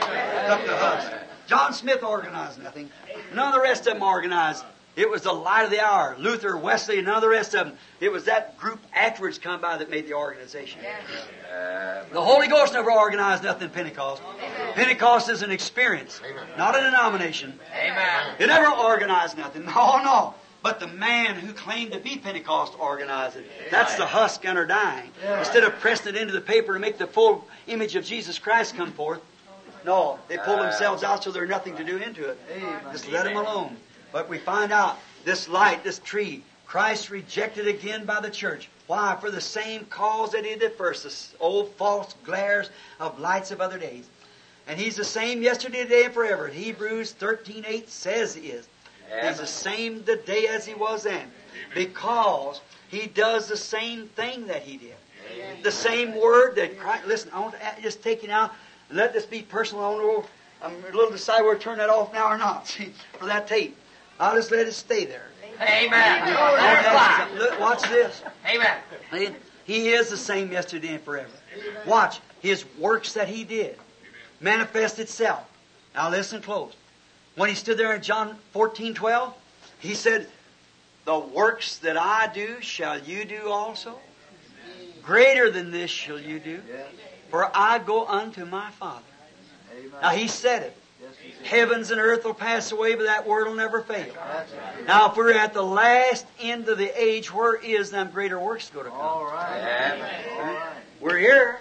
We haven't got... Listen, if the Roman calendar's right, we got 36 years left. Every 2,000 years, the world meets your end. First 2,000 years, destroyed by water. Second 2,000 years, Christ come. This is 1964 coming up. 36 years. Now the Egyptian astronomy calendar says we're 17 years out. It's 17 years advanced from that. That will leave 19 years left. Jesus said the work will be cut short for the elected sake of there be no flesh saved. Where are we at? The works that I do shall you also. Same kind, but greater. Shall you do. Now watch. Listen close. Get on I pray that God will open your heart and your mind to understanding. So that you'll understand without saying too much here. Notice, he said one day, let's see some of the great work he done. Let's just stop for just a couple things. Let's think. One time he said, you feed them something to eat. They said, we have nothing. They said, what have you got? Bring me what you've got. And they said, we have 5 barley loaves and 2 fishes. He said, bring them to me. And he took the original 5 barley loaves and began to break the loaves. And from the original, he made bread. It fed 5,000. Is that right? Yes. Then he said, hey, we got a fish. Hand me the fish. It was a fish to begin with. And he took off that fish another fish and another fish and fed 5,000. Is that right? Amen. But in the last days, he had nothing. He just spoke and said, say it'll be there, and it was there. Without anything in it. Oh, hallelujah. Glory to God. Glory. He never had a squirrel. There was none there. No. He just said, let there be, and there was. Amen. Glory to God. Oh, His Word's infallible. Amen. It has to be fulfilled. Yes. I could tell you things that would shake you. See? It's there when He says it's there. Amen. Let Him say it. See, just exactly. See, the east, the west here has come back and met the east. It was Moses even picked up sand and said, let there be fleas and so forth like that upon the earth. But in this last day, He doesn't take anything. See, just the Word. Amen. Let it be! It is! Glory to What's God. said, that's the way it'll be. I want to testify of some of those things tonight, Amen. of what's happened. But you can see He's still God. His words cannot, these works that I do shall you also, and greater than this shall you do. I took a fish to make a fish. You don't even have to have a fish. Glory to God. He's still God. It's still the same Son of God that took a fish off of a fish. It's the same Son of God today. These works that I do shall you also, even greater than this will you do.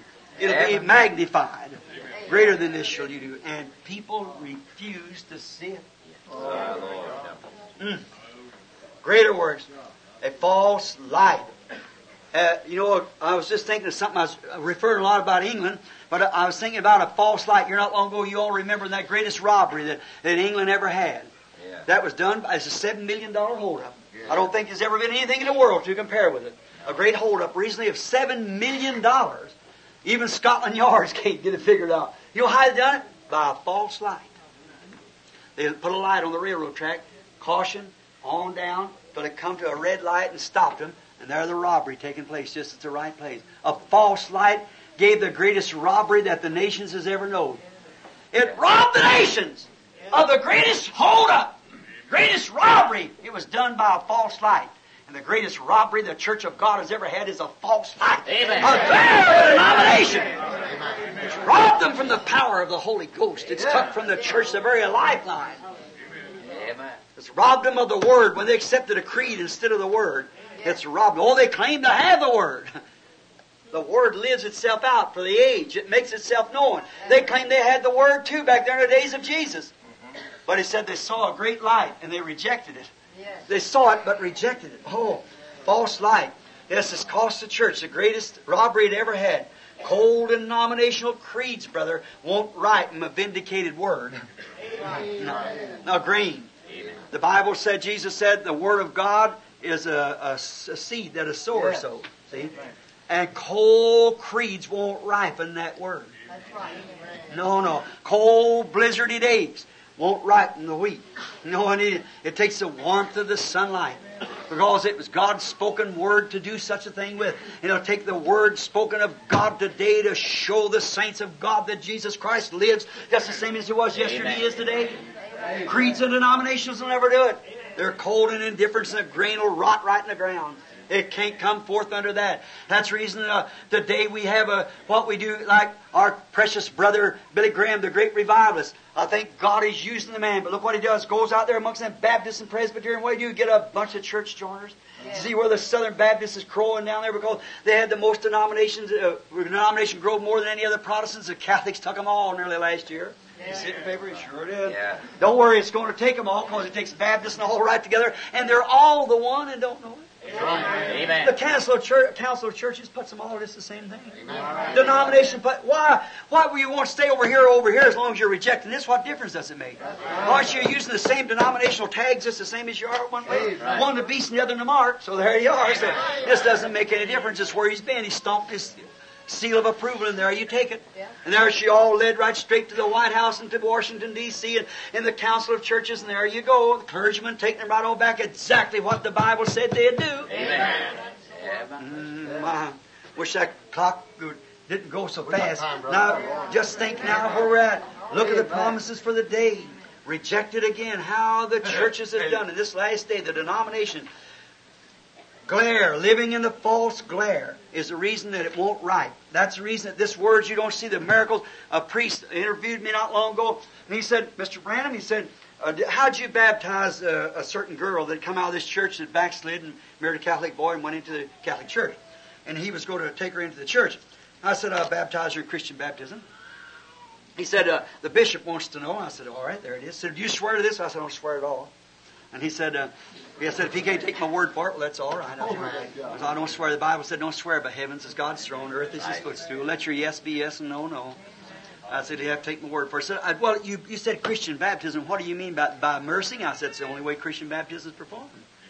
I said, I baptized her in the Ohio River, took her under the water in the name of Jesus Christ, and brought her up. I baptized her in the name of the Lord Jesus Christ, which is the only Christian baptism there is. Amen.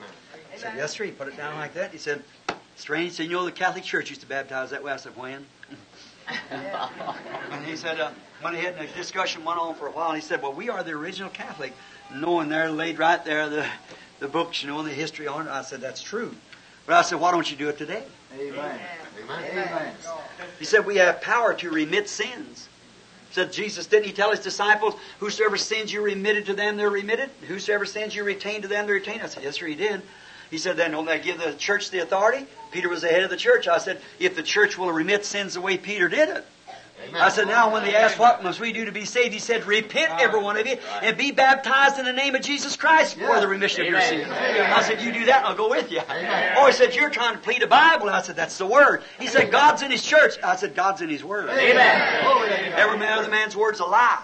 His is the truth. Amen. So there's no way you can see, but there they go right on in darkness, and the Protestants by the thousands falling into it. Here they are right down to adopting their creeds and things going right on with it, and the Word coming right out, proving it. Jesus Christ manifesting Himself, same yesterday and forever, and in that creed glare they move right on out into darkness. Amen. Just like they did in Noah's time. Just like they did in all times, they do it again today. Right out in darkness. Why? They reject the light because the creed has blinded them. Oh, what a darkened hour that we are in now. Yeah, they reject Christ's true eternal life, and that's what does it. Cold denominations can never bring life to the Word of God because it brings life to the denomination. We've got more professed Christians right now. Look here. If the Christian, I asked this priest this, I'll go with you that the Catholic Church was at the beginning at Pentecost, not at Nicaea, Rome. Right. The church never did begin at Nicaea, Rome. Amen. It began at Pentecost. See, at Jerusalem's where the church began. But I said, here, I'll admit that these people, them slaves and things that got the Holy Ghost, they masters seen their powers and things, what they were doing, raising the dead, speaking in tongues, casting out devils, foretelling things, and prophets among them and so forth, come out with sheepskins around them, eating herbs. Come to that Nicaea council and so forth. How great man. And there they come out of there and come up there to that Nicaea council, standing for that word. Yeah. But that bloody 15 days they accepted Father, Son, and Holy Ghost as a creed instead of the Bible doctrine in the name of Jesus Christ. Through that come all the Protestant churches born right into it, the same thing. All these other things of false conception of the Holy Ghost. They take the communion, drink the wine. That is the Holy Eucharist, which means Holy Ghost. The priest gives it to you. Now the Bible don't read, when the day of Pentecost had fully come, here come a priest up the road, collar turned around, said, they got your tongue, take the Holy Eucharist.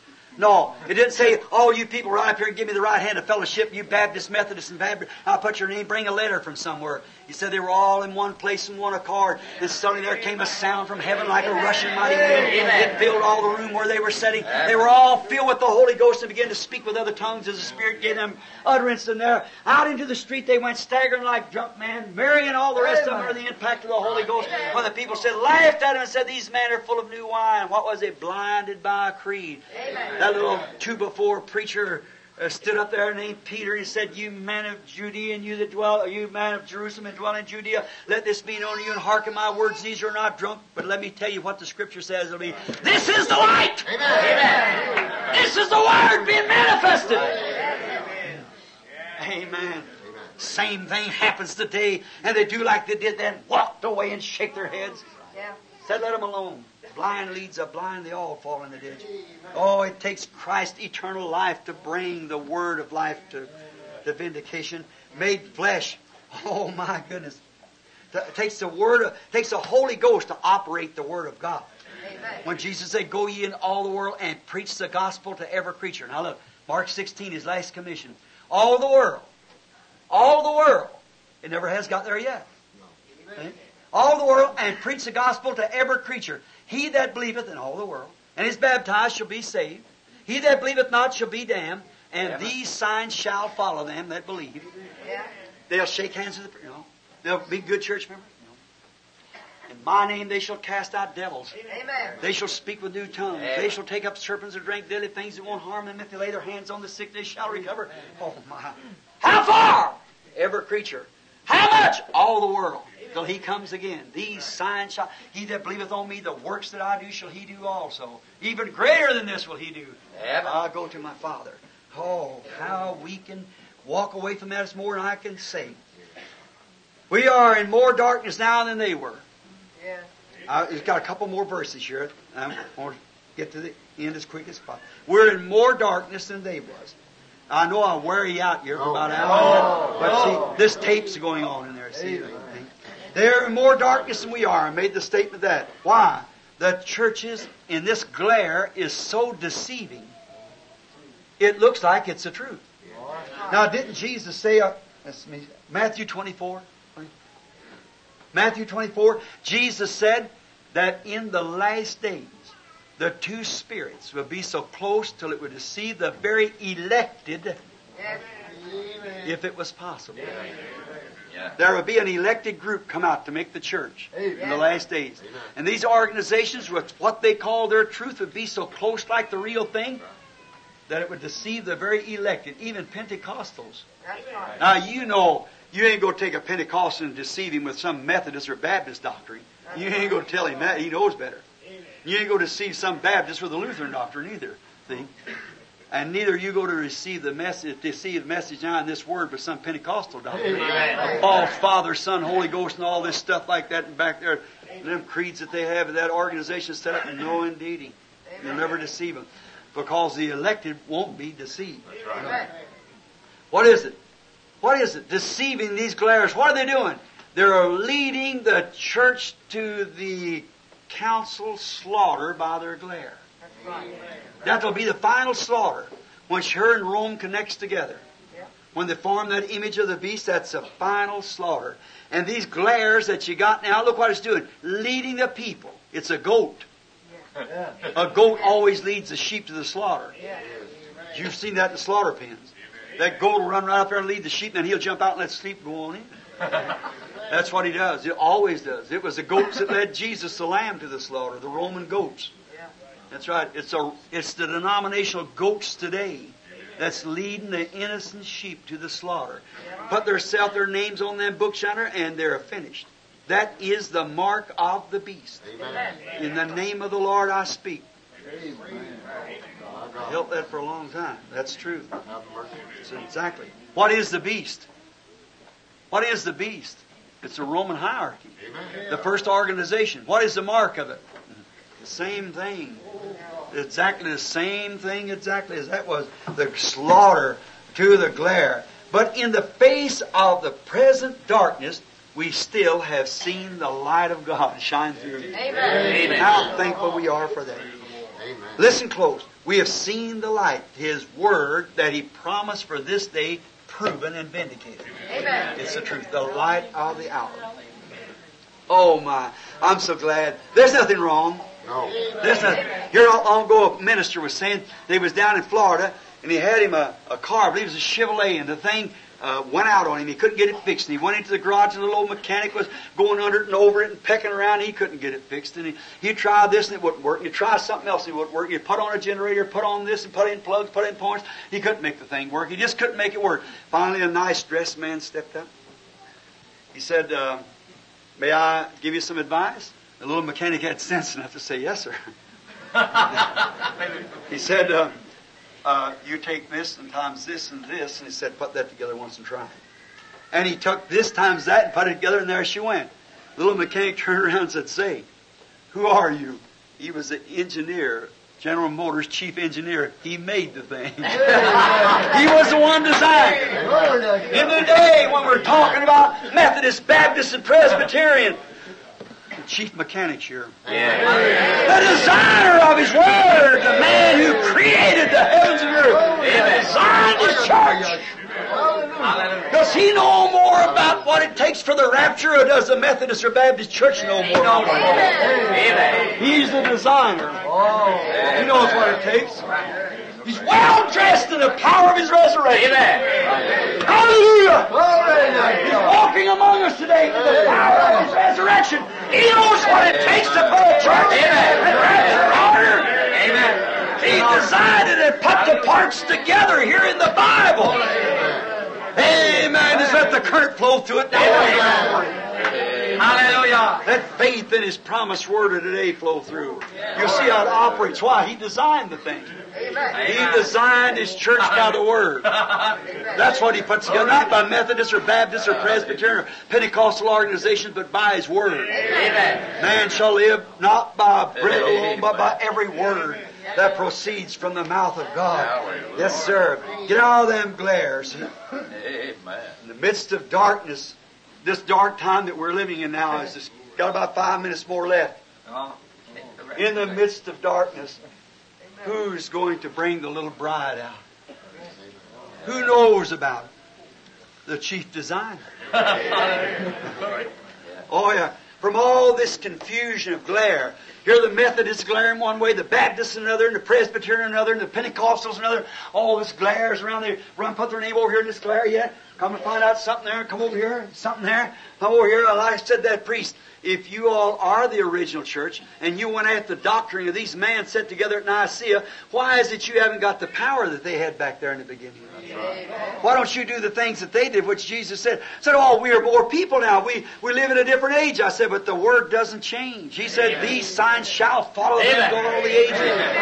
Heavens and earth will pass away, but my Word shall never. That's it. He said, you're talking about a Bible. I said, yes, the Word, which is Christ. Right. And so there you are. See, and in this glare, the Methodist showing theirs, the Baptist showing theirs, the Presbyterian theirs, each one growing bigger and bigger all the time. The poor little bride. Where's she at? She wrote here at the Pentecostal Oneness a while, and she put her name on there, and she say, well, come to find out, look what they do. They come over here, and you got to belong to us. If you don't belong to our church, you're not even in the bride. You're not even nothing. Go over here at the assemblies, and look what they got. There you are again. Go down to the Baptist, look what they got. Look at Pres. What's going to happen to the poor little thing? But she's coming forth, don't you? Amen. She's going to be there. Yeah. A fellow was saying here about a couple of years ago, he's down in New Mexico. I held a meeting there close to Carlsbad Caverns. You've heard of them down there. They're great. And they took a man and his wife and a bunch of children, went on this elevator and went all the way down to the very bottom of the pit. And when they got down there, they turned all the lights off. And when they turned all the lights off, it was midnight dark. I had them do that over here in these gardens here. And at one time over in Colorado, their wife and I back there was in there, and they turned them lights on. My, you put your hand like this, you couldn't see nothing. And there was a little girl standing there. And she began screaming. Oh, screaming. She was scared to death. It was so dark.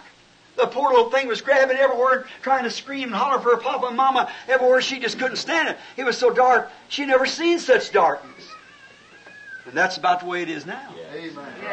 It's right. It's so dark you don't know where to go. You go to Methodist, go to Baptist, go to Presbyterian, it's all the same thing. Eating that old dead rotten manna with wiggle wheels in it. Same thing. Some creed, come in, join this and that. Old creed and everything. You don't see Christ in it. Oh, you see self-righteous people.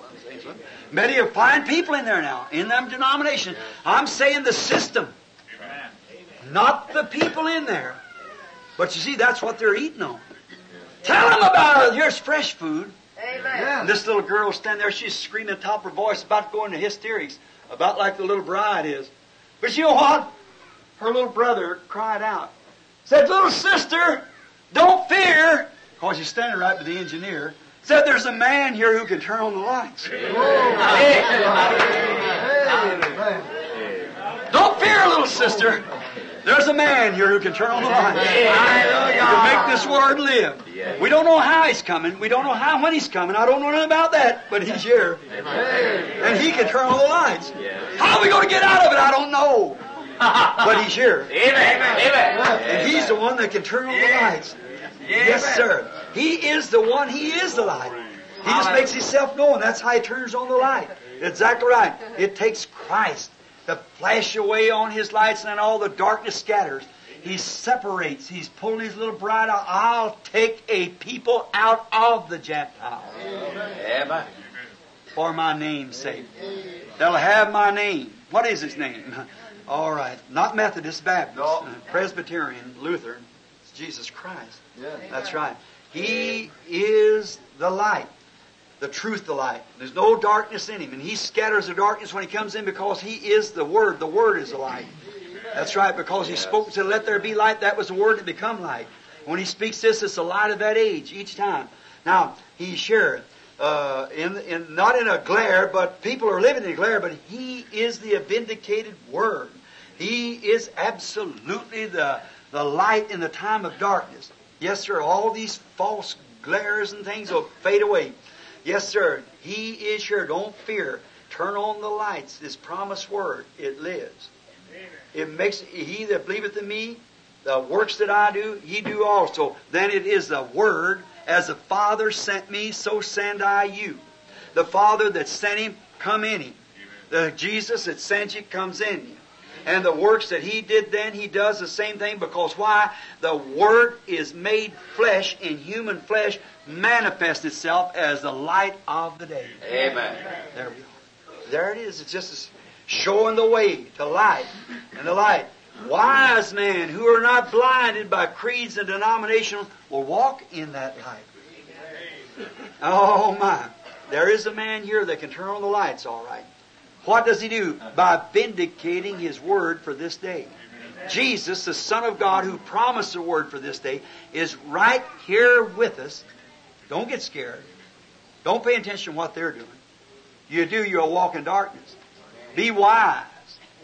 They that do wise, Daniel said, in these last days will do exploits for their God. They walk in the light as He's in the light. Don't worry. It may be dark, look like they're going to force us, everyone. All these, you see the proclamation going out, all these little churches and things are got to come in now. You've got to come in or they're going to close you up.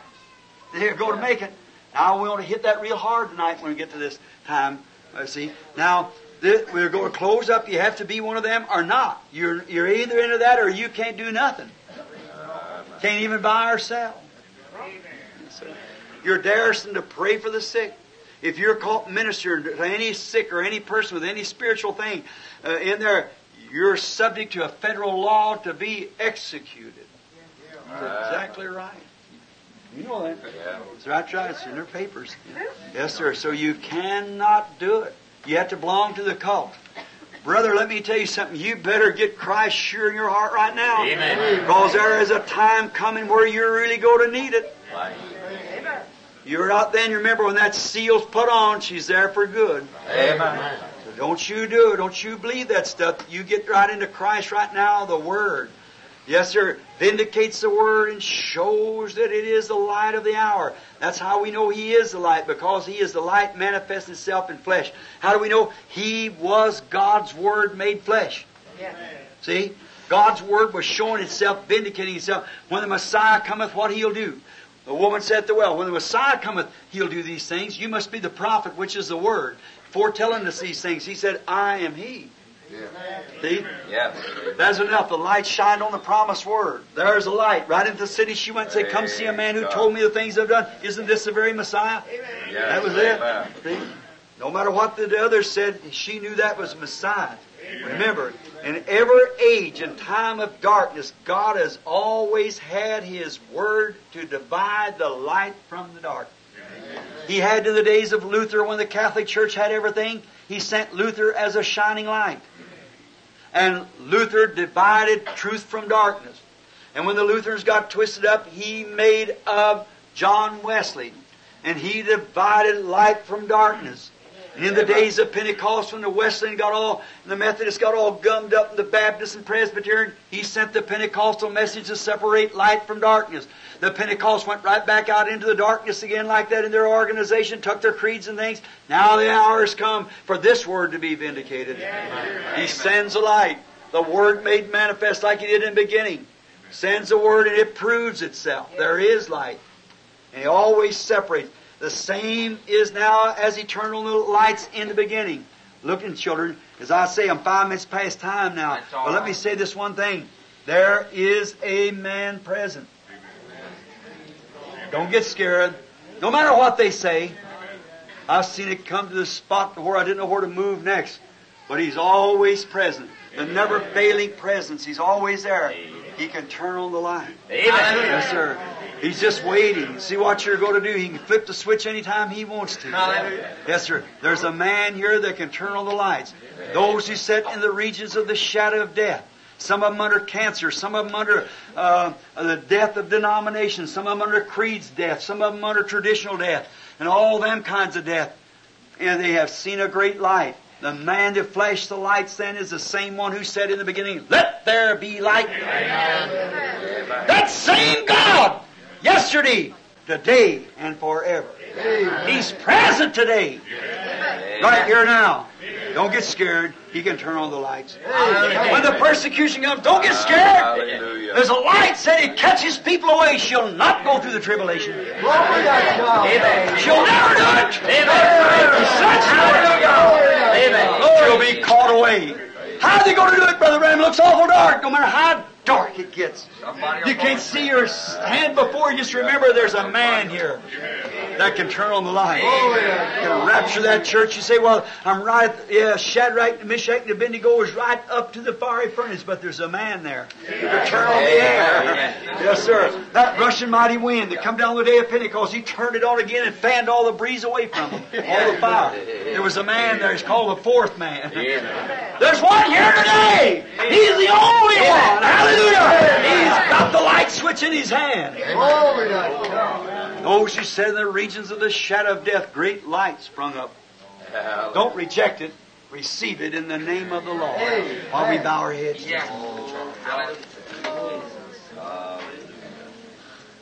We walk in the light, beautiful light. Come where the dewdrops of mercy are bright. Shine all around us by day and by night. Jesus, the light of the world. We walk in the light. It's such a beautiful light. It comes where the dewdrops of mercy are bright. Shine all around us by day and by night. Jesus, the light of the world. Come, ye saints of light, proclaim Jesus, the light of the world. Then the bell of heaven will ring. Jesus, the light. What is the vindicated word? Is Jesus today? He is the word. We walk in the light. It's such a beautiful light. Glory to It God. comes where the dewdrops of mercy are bright. Oh, shine all around us by day and by night. Jesus, the light of the world. With your heads bowed, I wonder how many here would like to walk in this light under the leadership of the Holy Spirit, the vindicated word of today. See? The word that God promised today, sit manifested. Wasn't that what He was in the beginning? He was the Word. The Son was born. He was the Word. He was the Messiah. He was the vindicated Word. Amen. So then, the Word, God spoke the end from the beginning. Now, there's a Word for this day. Yeah. And He's here. Amen. Vindicating that Word in the midst of confusion, darkness, and glares. It looks a whole lot like it, but it isn't it. It don't prove to be it. Jesus said, if I cast out devils by the finger of God, who do you cast them out by? Oh, They didn't cast them out, see? But no, if I cast out a devil by the finger of God, then the kingdom of God has come nigh. Oh, let's think of it. As we raise our hands slowly now, think real quiet. We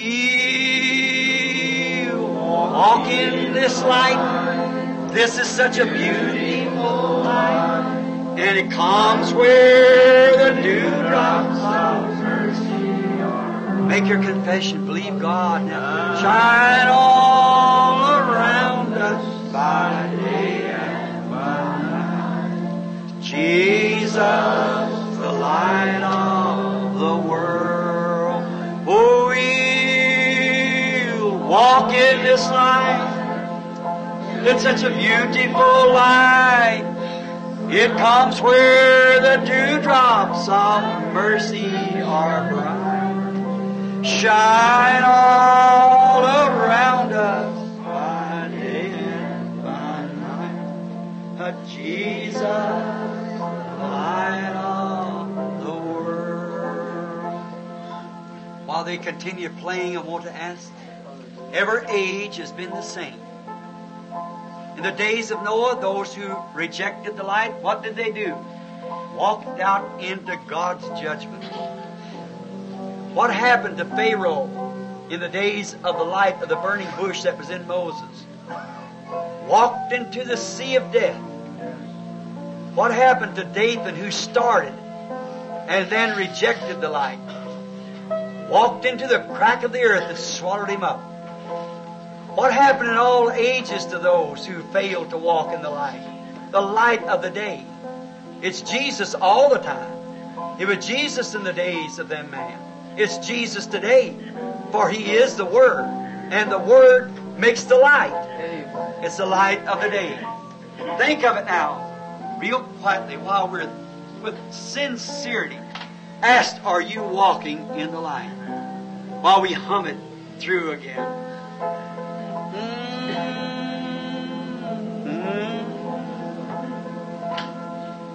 Beautiful light comes where the dewdrops of mercy are bright. Shine all around us by day and by night. Oh, Jesus, the light of the world.